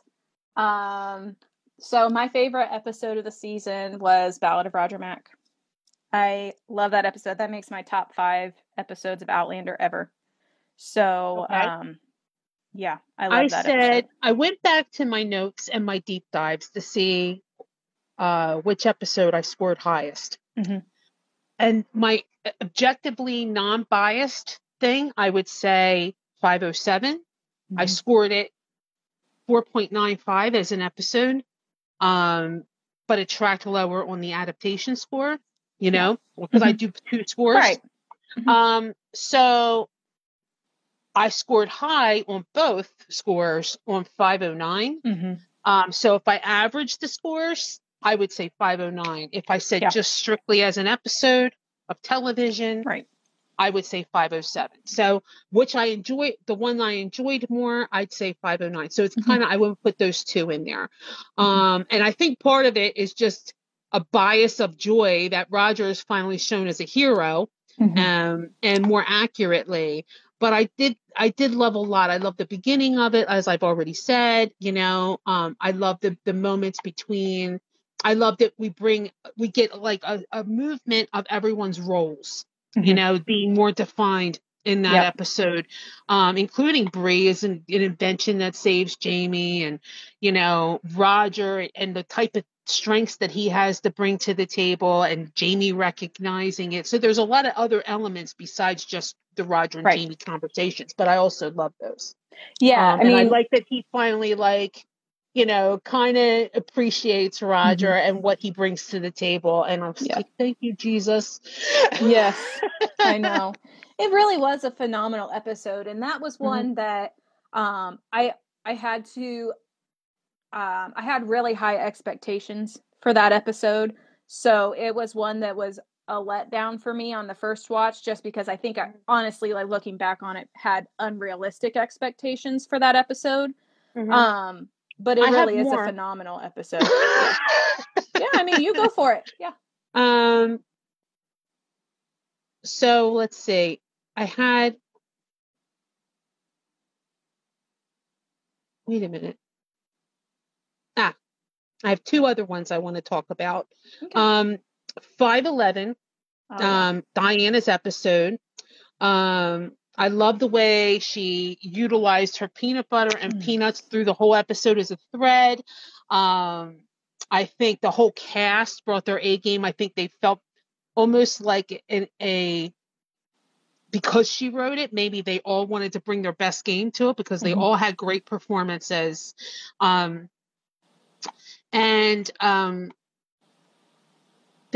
That scene with the burned victim, that scene with Roger and Jamie, praying over the little girl, and there's just like so many really great heart-based book moments and heart-based scenes and emotional scenes. And I just thought that Diana really communicated the vibe of her books and the emotional element of them. So I love that a scene as well.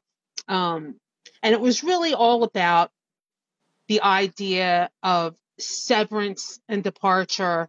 And we get a little bit of Ian setting up for season 6, and we get a little more on what's his story. And so I really loved all of that stuff, and then we counterpoint all that with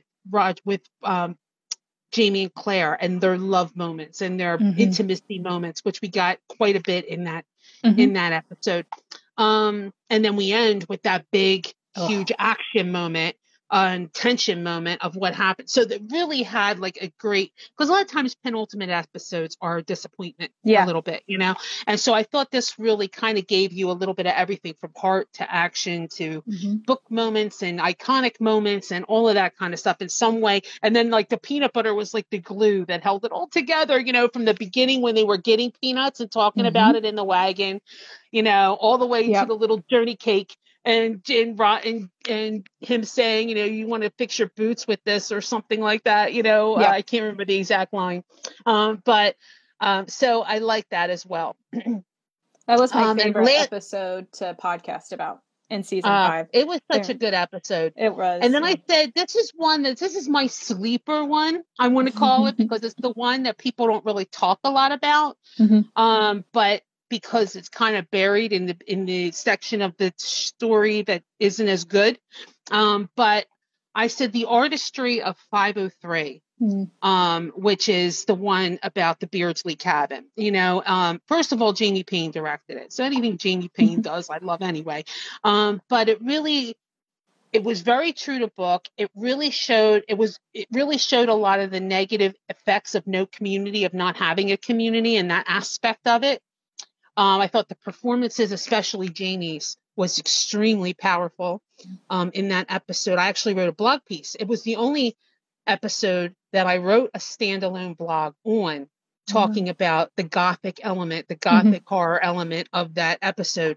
And I have, if you can, like, let me say, I have a little bit of Diana quote on this episode. She says, the end of the episode, where Jamie clearly sees what needs to be done and proceeds to do it, is both chilling and deeply moving. Claire, being who and what she is, has been fighting hard as possible to save this evil man's life, even though seeing clearly and more clearly as she hears his wife's story, what he is, and knowing his physical state is hopeless. But it is hopeless, and Jamie quietly takes the responsibility of decision out of her hands. It's a powerful scene of in Jamie's quiet, matter-of-fact words against the wrenching, constrained feeling in his face as he goes through the brief ritual asking Beardsley's consent to free him from his temporary hell at the risk of sending him to a permanent one, versus the silent blinks of a wicked man who refuses any thought of forgiveness, is intense. But this is mercy and justice. And whatever it costs Jamie personally, he sees it as his job. And he feels the horror of the Beardsley situation and understands the desperate need to resolve it. Violence to him is a tool, and one he can use under many different circumstances.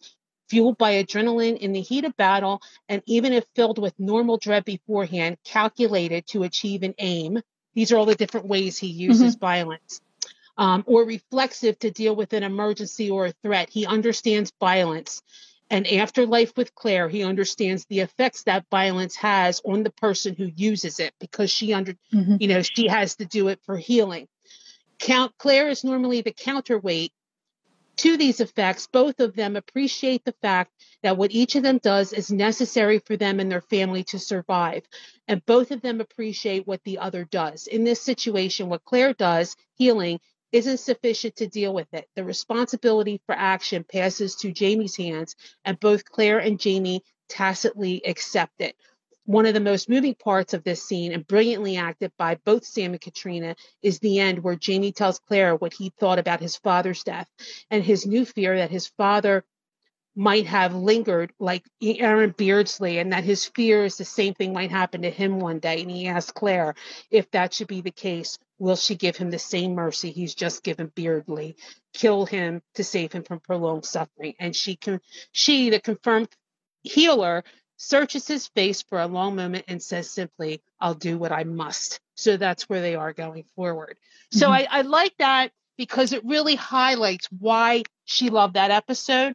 And I think it's just a very deep episode, very heady. And so a lot of people kind of think of it as like a write-off, and who are these people and why do we care? But I thought it was just very artfully done. Oh, yeah. And it really showed a lot of character work for Jamie Claire. So I picked those four as, like, I know, like, the finale, of course, was great. I didn't want to pick that because it was, more of an obvious thing. But those other ones were all ones that I really enjoyed.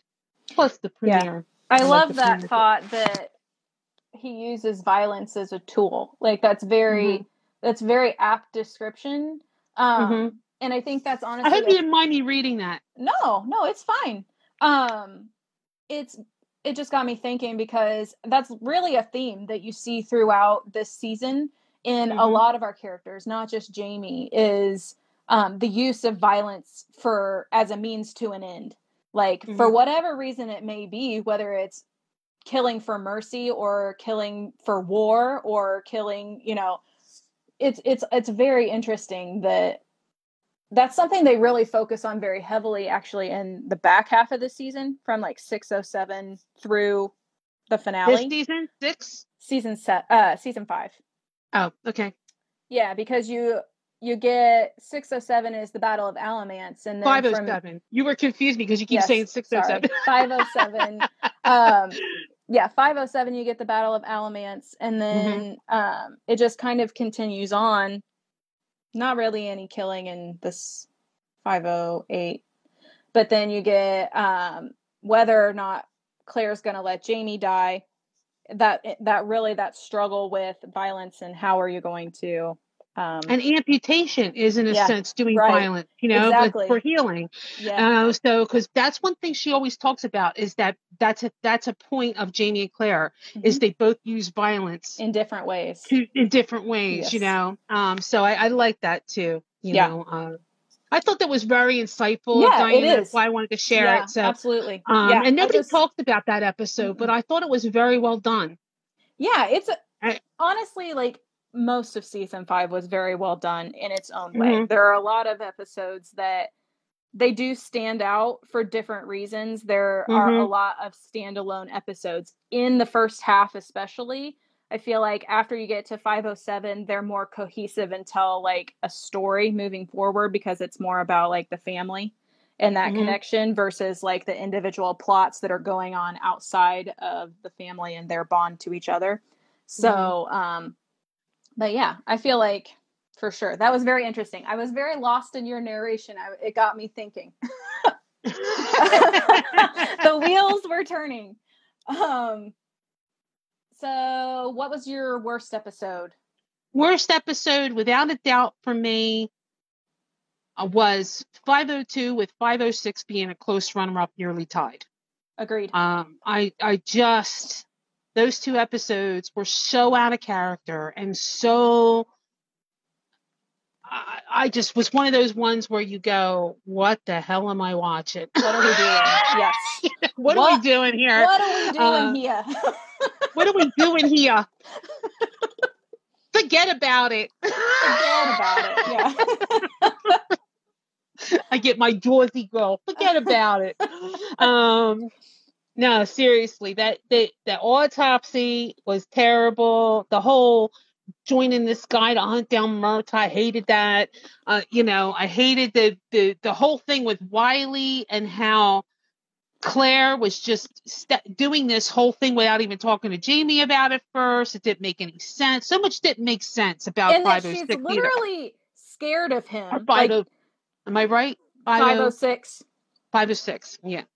Claire's literally scared of him, trying to get away from him, and then all of a sudden she's like, "Oh, do you want a whiskey partnership?" I'm like, and giving him like the flirty faces. Yeah, no wonder he thought she was leading him on. Like, I don't. Yeah. Anyway, I did not like that. Got so butchered, Ugh. and then I thought then they tried to find something for Roger, and I just felt like that felt weak to me. Yeah. Even though it was okay. I mean, it was a better part of the episode for me, but it was weak. I just didn't like either one of those episodes. They were my lowest scoring ones when I did my ratings. So for me too. 502 was a worse episode for me. Me too. That was number one worse. Yeah, because I don't know. I mean, it was all fabricated plot line, and I feel like it really felt that way. Like, a lot of times I try to isolate it and watch the show just as the show. But that was one that, as a show watcher watching it, I was like, this feels really off. Like, it's just kind of like somebody winged it. Like, and a lot of the things that were happening felt very out of character for a lot of our characters. It wasn't just one person that had a storyline that was a little iffy. It was like a lot of holes, I guess. Especially for Murtaugh.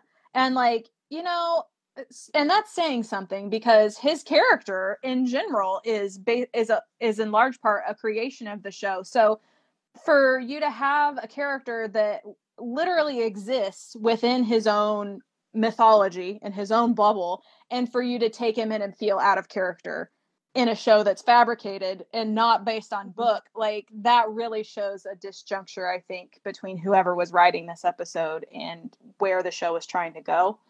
And then as far as 606, I think there were a lot of holes, and like a lot of, for me, it just felt like we were being jerked back and forth. A lot of that one felt implausible. You know what I mean? It just felt like there was so many things that didn't make sense. Yeah. Or that they contradicted themselves within the episode. That was another thing you saw a lot in that episode. Like, It just That's felt, you know what the yeah. problem is with that is that it changed so much from what Mhm. the book was that they didn't know what to do with it. You know what I Yeah. mean? It almost felt like that because so much that happened in the book that happened at River Run got pulled out. Yeah. So it kind of left, okay, well, we still got to do this thing at River Run. Now, what are we going to do? And it kind of felt like they tried to hodgepodge something. I And don't understand it why they felt felt flat. like they had to remove Roger and Bree from the wedding.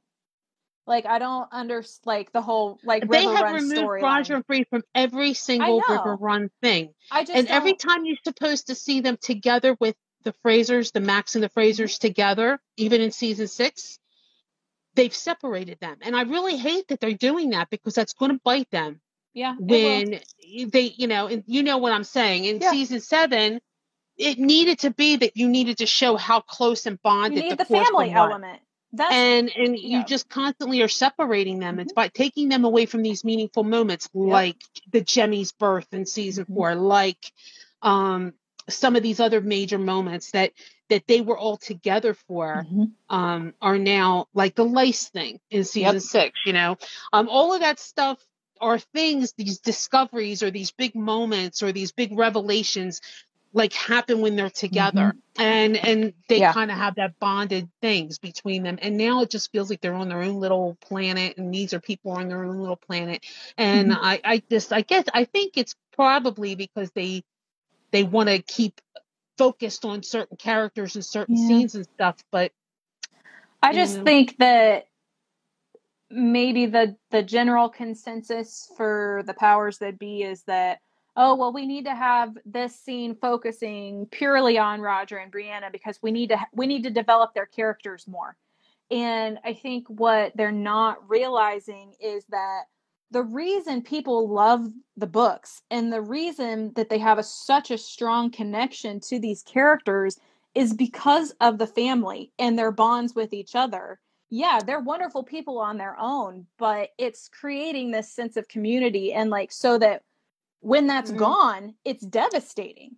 And I don't feel like we're gonna get that at all. Like, even in Journey Cake, when we got that fake out, it was really sad, but I don't know that it would have come across the way that it's supposed to. I don't know. But yeah. I'm hoping in the first couple episodes they really show that more. I mean, I think they've lost a lot of opportunities, to really give a bonded vibe, to show them working as a team, to show how reliant Jamie was on Roger, to show how much Jamie did for Roger as a person, to show the bond that Bree felt to her parents there. Like, all of that is important to tell their story in season 7. And I just feel like they've dropped the ball a little there, so we'll see how it goes. They did a little better in season 6, but not as much as I'd like to see. Yeah, I agree. The only other episode that I kind of had a problem with, and it's not even really, I don't know if this is just purely because of personal preference, but I did not care for 510 either. Mercy Shall Follow Me. I wasn't a big fan of that episode felt either. Really weird to me. It did too. It did to me too. And the thing is, it really struck against what I feel is Bonnet's MO character. Yeah. He's really, not supposed to give a shit what anybody thinks about him. Exactly. Yeah. And it's like, okay, honestly, like he gives a shit about himself, and he doesn't give a shit about, what anybody's perception of him and trying to pretend. He cares about and he's an egotist. Like, he already sees himself as, as great. He's a sociopath. He's like, he literally doesn't know what emotion feels like. Like, he knows how to mimic it, but he doesn't know what it is, really. Like, he doesn't understand it. And so for me to see that episode, like, I appreciated it, and I think that Ed Speleers did a fantastic job, but that's not who Stephen Bonnet is. And to try to make a villain more complex just for the sake of making him more complex, Like, it Right. doesn't change all the terrible things that he's And I done didn't think he before was this. uncomplex. I No. didn't think you needed to do that to make him interesting. You know what I mean? Right. Like, he was already interesting. What makes And him they could have so just played dangerous? into what made him already interesting. Well, what makes him so dangerous is that he doesn't give a shit. Like, Exactly. he does what's best for him, and that's it. That's what makes him dangerous. He doesn't care about anything else. So if And people if say, a oh, well, decision, in the book, he tried to save Brianna. He didn't try to save Brianna because of Brianna.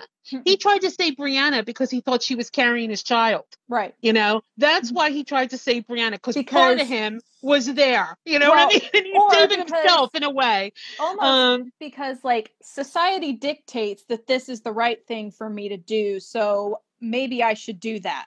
Like, it's not like it's what he perceives people expect. That's what he does. Like, that's the mark of a sociopath. They don't really understand why they're doing it. They're doing it because it's expected of them to do it. Like, so I don't know. I just felt like, yeah, that's like, for me, the whole lure of Stephen Bonnet as a villain is that he makes sense. He makes decisions based on logic, and that's it. Like, there is no emotion in his decisions. So, and that's why when you saw him in the book, in that part with Bree, for those of you that didn't know the book, he totally does not care, about anything involved. Like, now she has no interest to him, as far as, like, there's no worry about her welfare.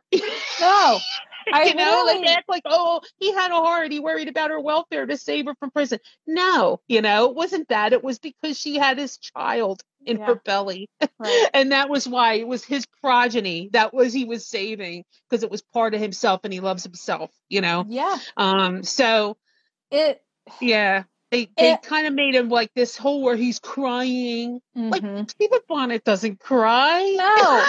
Well, and I reread that portion of A Breath of Snow and Ashes after the season 6 finale. I just picked up kind of with Claire where it ends, where season 6 ends, and I picked up and read the rest of the book.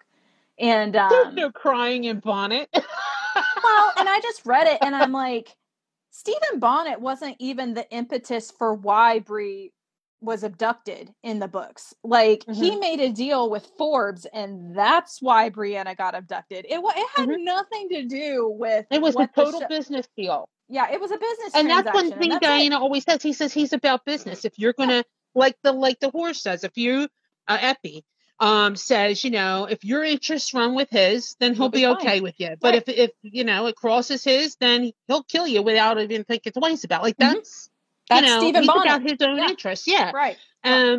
There's all this trying to make him have a heart, a villain with a heart, and what's underneath and all that. It was kind of very strange for me too. Yeah. But that's also colored, I think, because I know what he is in the book. So maybe it worked for the show people. I don't know.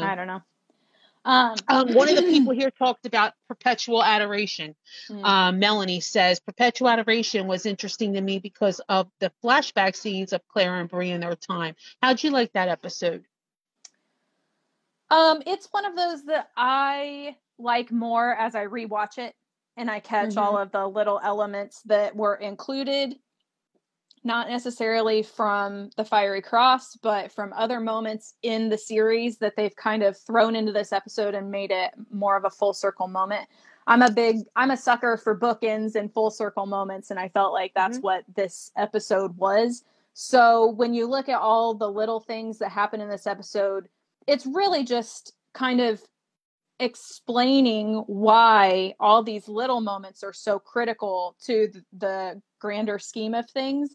So on a cerebral level, it shows, I think, Claire's passion about like some of her background and why she is trying to do this Dr. Rawlings thing, and why, like, it kind of informs her a little bit, but it also felt a little bit like separate from it felt like there was a lot of isolated stories like that in the beginning of season 5. It almost felt like until they got themselves on track, they were telling all of these other little stories, and that was one of them.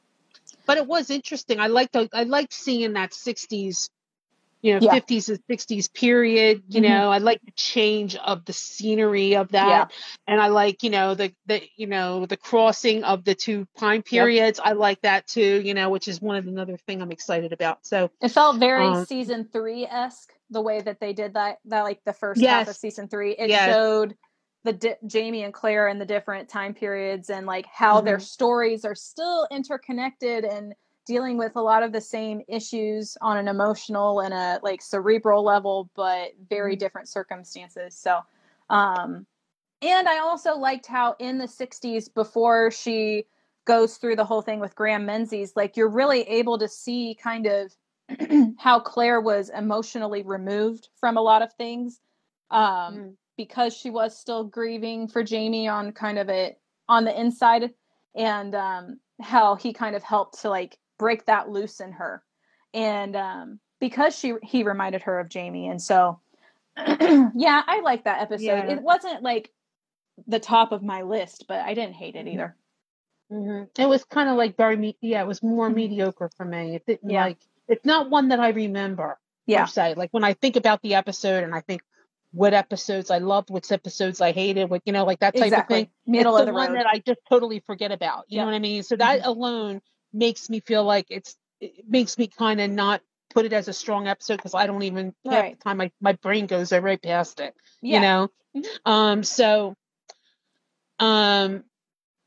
Okay, so Ready? Our last category. This was a last minute one. I felt like it was a like meet in the middle between our cinematic moment and me just talking about Outlander. Oh God. That's what we do. We talk about Outlander. We just talk about Outlander. That's right.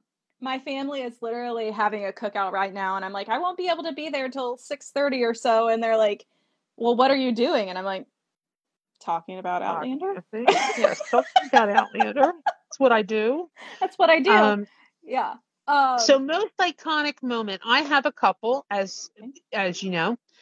For me, Jamie running to light the cross, bookending the first lighting of the cross. I like that whole idea because to me it's iconic of the season, and I love that shot of him running, to light the cross when she's taken. I also, for me, and this is all kind of finale related. I'm realizing this as I'm saying it. But for me, the kill them all moment. Oh, yeah. Very iconic for me. I was waiting for that moment. I couldn't wait for those 3 words. I know. How it was going to be done in the scene. So to me, it was just like, yes, so glad kill that them all. I'm so glad that even show watchers had a good reaction to that, because, sometimes people don't react the way that we as book readers think they're going to react. Yes, and, agree. I was glad that... we're cheering on mass murder. Blah, blah, yeah, blah, exactly. Blah, I was like, please don't presentism this. you have to understand why. Right. Yeah. Anyway. Okay. Continue. And I said, and also that shot of them naked in the last shot of them and her saying "safe." How do you feel? And him telling her she was a brave wee lass, and just the shooting of it, and it was such a iconic, almost looked like a sculpture or something in the way that it was shot. And her all with the bruising, and it was just very artistic. And then, him saying, how do you feel? And she says, safe. And it was just such a great iconic moment for a Jamie Claire iconic moment. Yep. You know what I mean? So those were the things I said.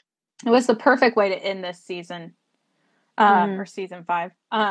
And I felt like, as you were talking about, I was like, what that moment really reminds me of? There's a famous cast of a man and a woman from Pompeii where they literally died in each other's arms. That inspired the book. You know that, right? In the book, there's a scene. Yeah, there's a scene where they find the skeleton. I think it's in Dragonfly and Amber. Dragonfly and Amber. Where they find the skeletons, and it looks like he had his arm around her. And that was inspired by that story, by that, what you're talking about. With the inspiration for the Paleolithic lovers or something like that. So it was, she kind of did a similar scene where they found that in in the book. So that wasn't in the show, but Right. that was a book thing. Bonus. But yeah, but that's Anyway. what it kind of reminded me Yeah. of as well when you Yeah. saw it in season 5. Mhm. You know, Yeah. it reminded me of that too. Right. You know, because I immediately thought of that book scene of them finding their skeletons. Yeah. Veronica says, "Thank God for you two, because no one else in my life wants to always talk about Outlander." Mine We either. love you, That's why Bee. we're here. Yeah. We're here to be Angela your and safe Chelsea, place to fall. working hard to provide you with all your Outlander needs. That's right. We will not. We have no judgment here. Look at me. I got like the entire room is all done in Outlander. I got my Fraser tartan scarf back there. I got Get little anyway. bees flying around. Matter of fact, I was booking for one of the things I'm doing on the Patreon page is I'm hosting a tour of Ember, virtual tour of Ember with a thing. And when I met with the guy on Zoom, and he looks at her and he goes, "Wow, you got a lot going on back there." He's like, "What the hell?" I said, "Oh, this? You mean That's this?" hilarious. Oh my God. I said, "Well, I am the queen bee." I said, "It's called Queen Bee time for a reason. I am the queen bee." Yes. It's the bees. It's the bees. It's the bee's knees. I was really embarrassed. So he was like, "Wow, you got a lot going on back there."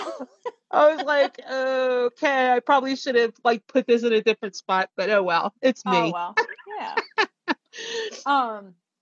All right. So my most iconic moment, the moment that I always think of when season 5 is in 607 when Jamie's forced to put on. You keep confusing me with that. 507? 507, guys. We're talking about season 5. So if I say season 6, just gloss right over it. We're talking about season 5. In 507, Ballad of Roger Mac, when Jamie's forced to put on the red coat, and that moment where he puts on his hat and then he like raises his eyes and looks straight into the camera, and the look on Sam's face, just that shot. Oh my God. It's so amazing. Like, yeah. So that was my most iconic moment of season 5 because that was iconic. Because that's what I think of when I think of season 5. And the other one would probably be him standing at the trunk looking through his kilt and stuff. I love that moment, and I think that says a lot both about the character and the show. So, but yeah, definitely him looking into the camera with his red coat uniform on. Anyway, I loved it. I loved it all. There was a lot of iconic visual moments, especially. There really were. Really, really were. So amazing. All right. Well, so do we want to promo our Jamie character study thingy? I did mention it at the beginning, but we'll mention it at the end too. Yes, because we always want to leave them wanting more, right? Yeah. So June 10th.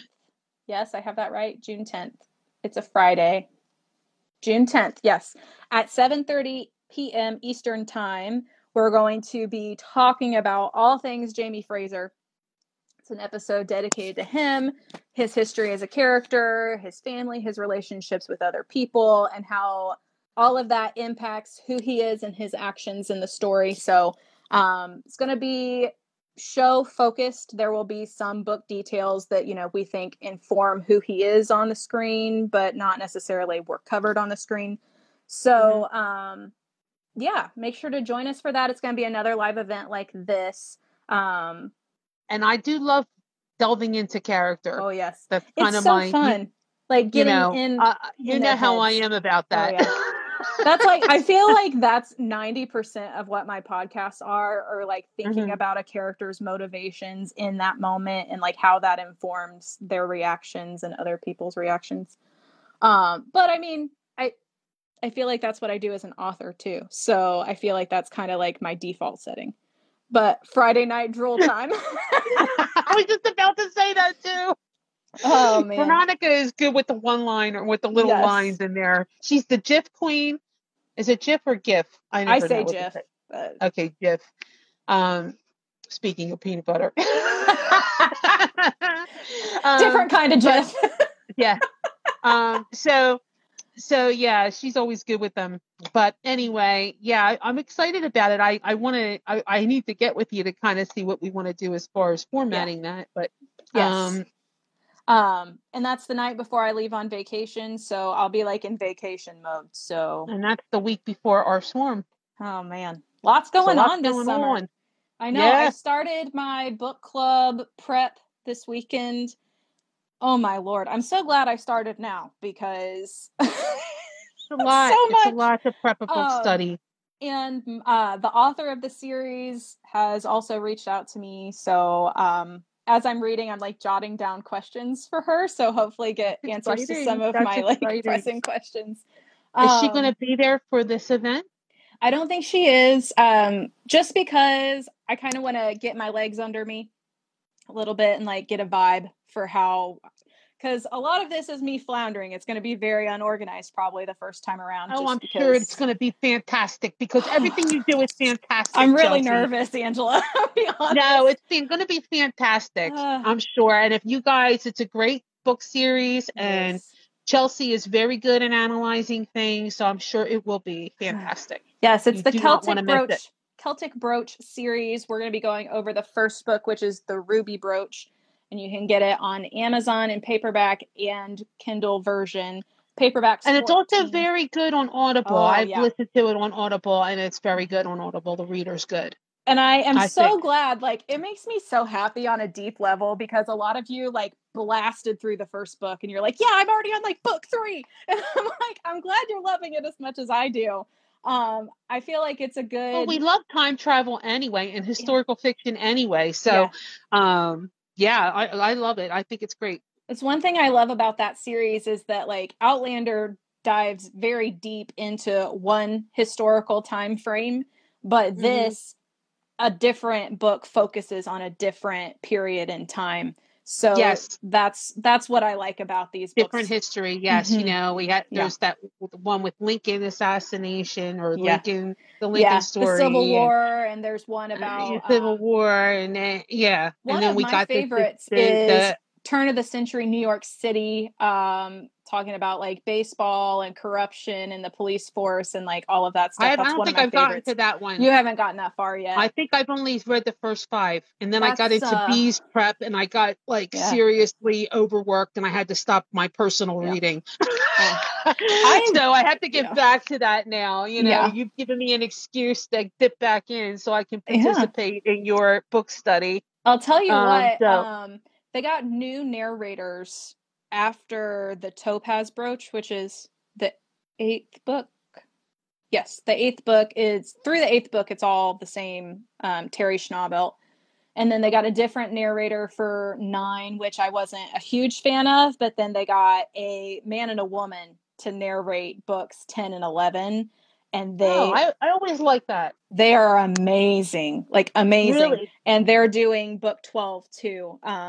She posted actually that they're booked solid. So the audiobook for 12 is not coming out till November, but the actual book comes out next month in June. So, nice.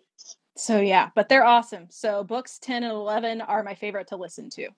And that's saying something because I feel like Terry Schnaubelt's really good. So anyway, so I hope you guys will join me for the Celtic Brooch books. They're going to be awesome. Not anything on a regular basis because I still have season 6 to get through.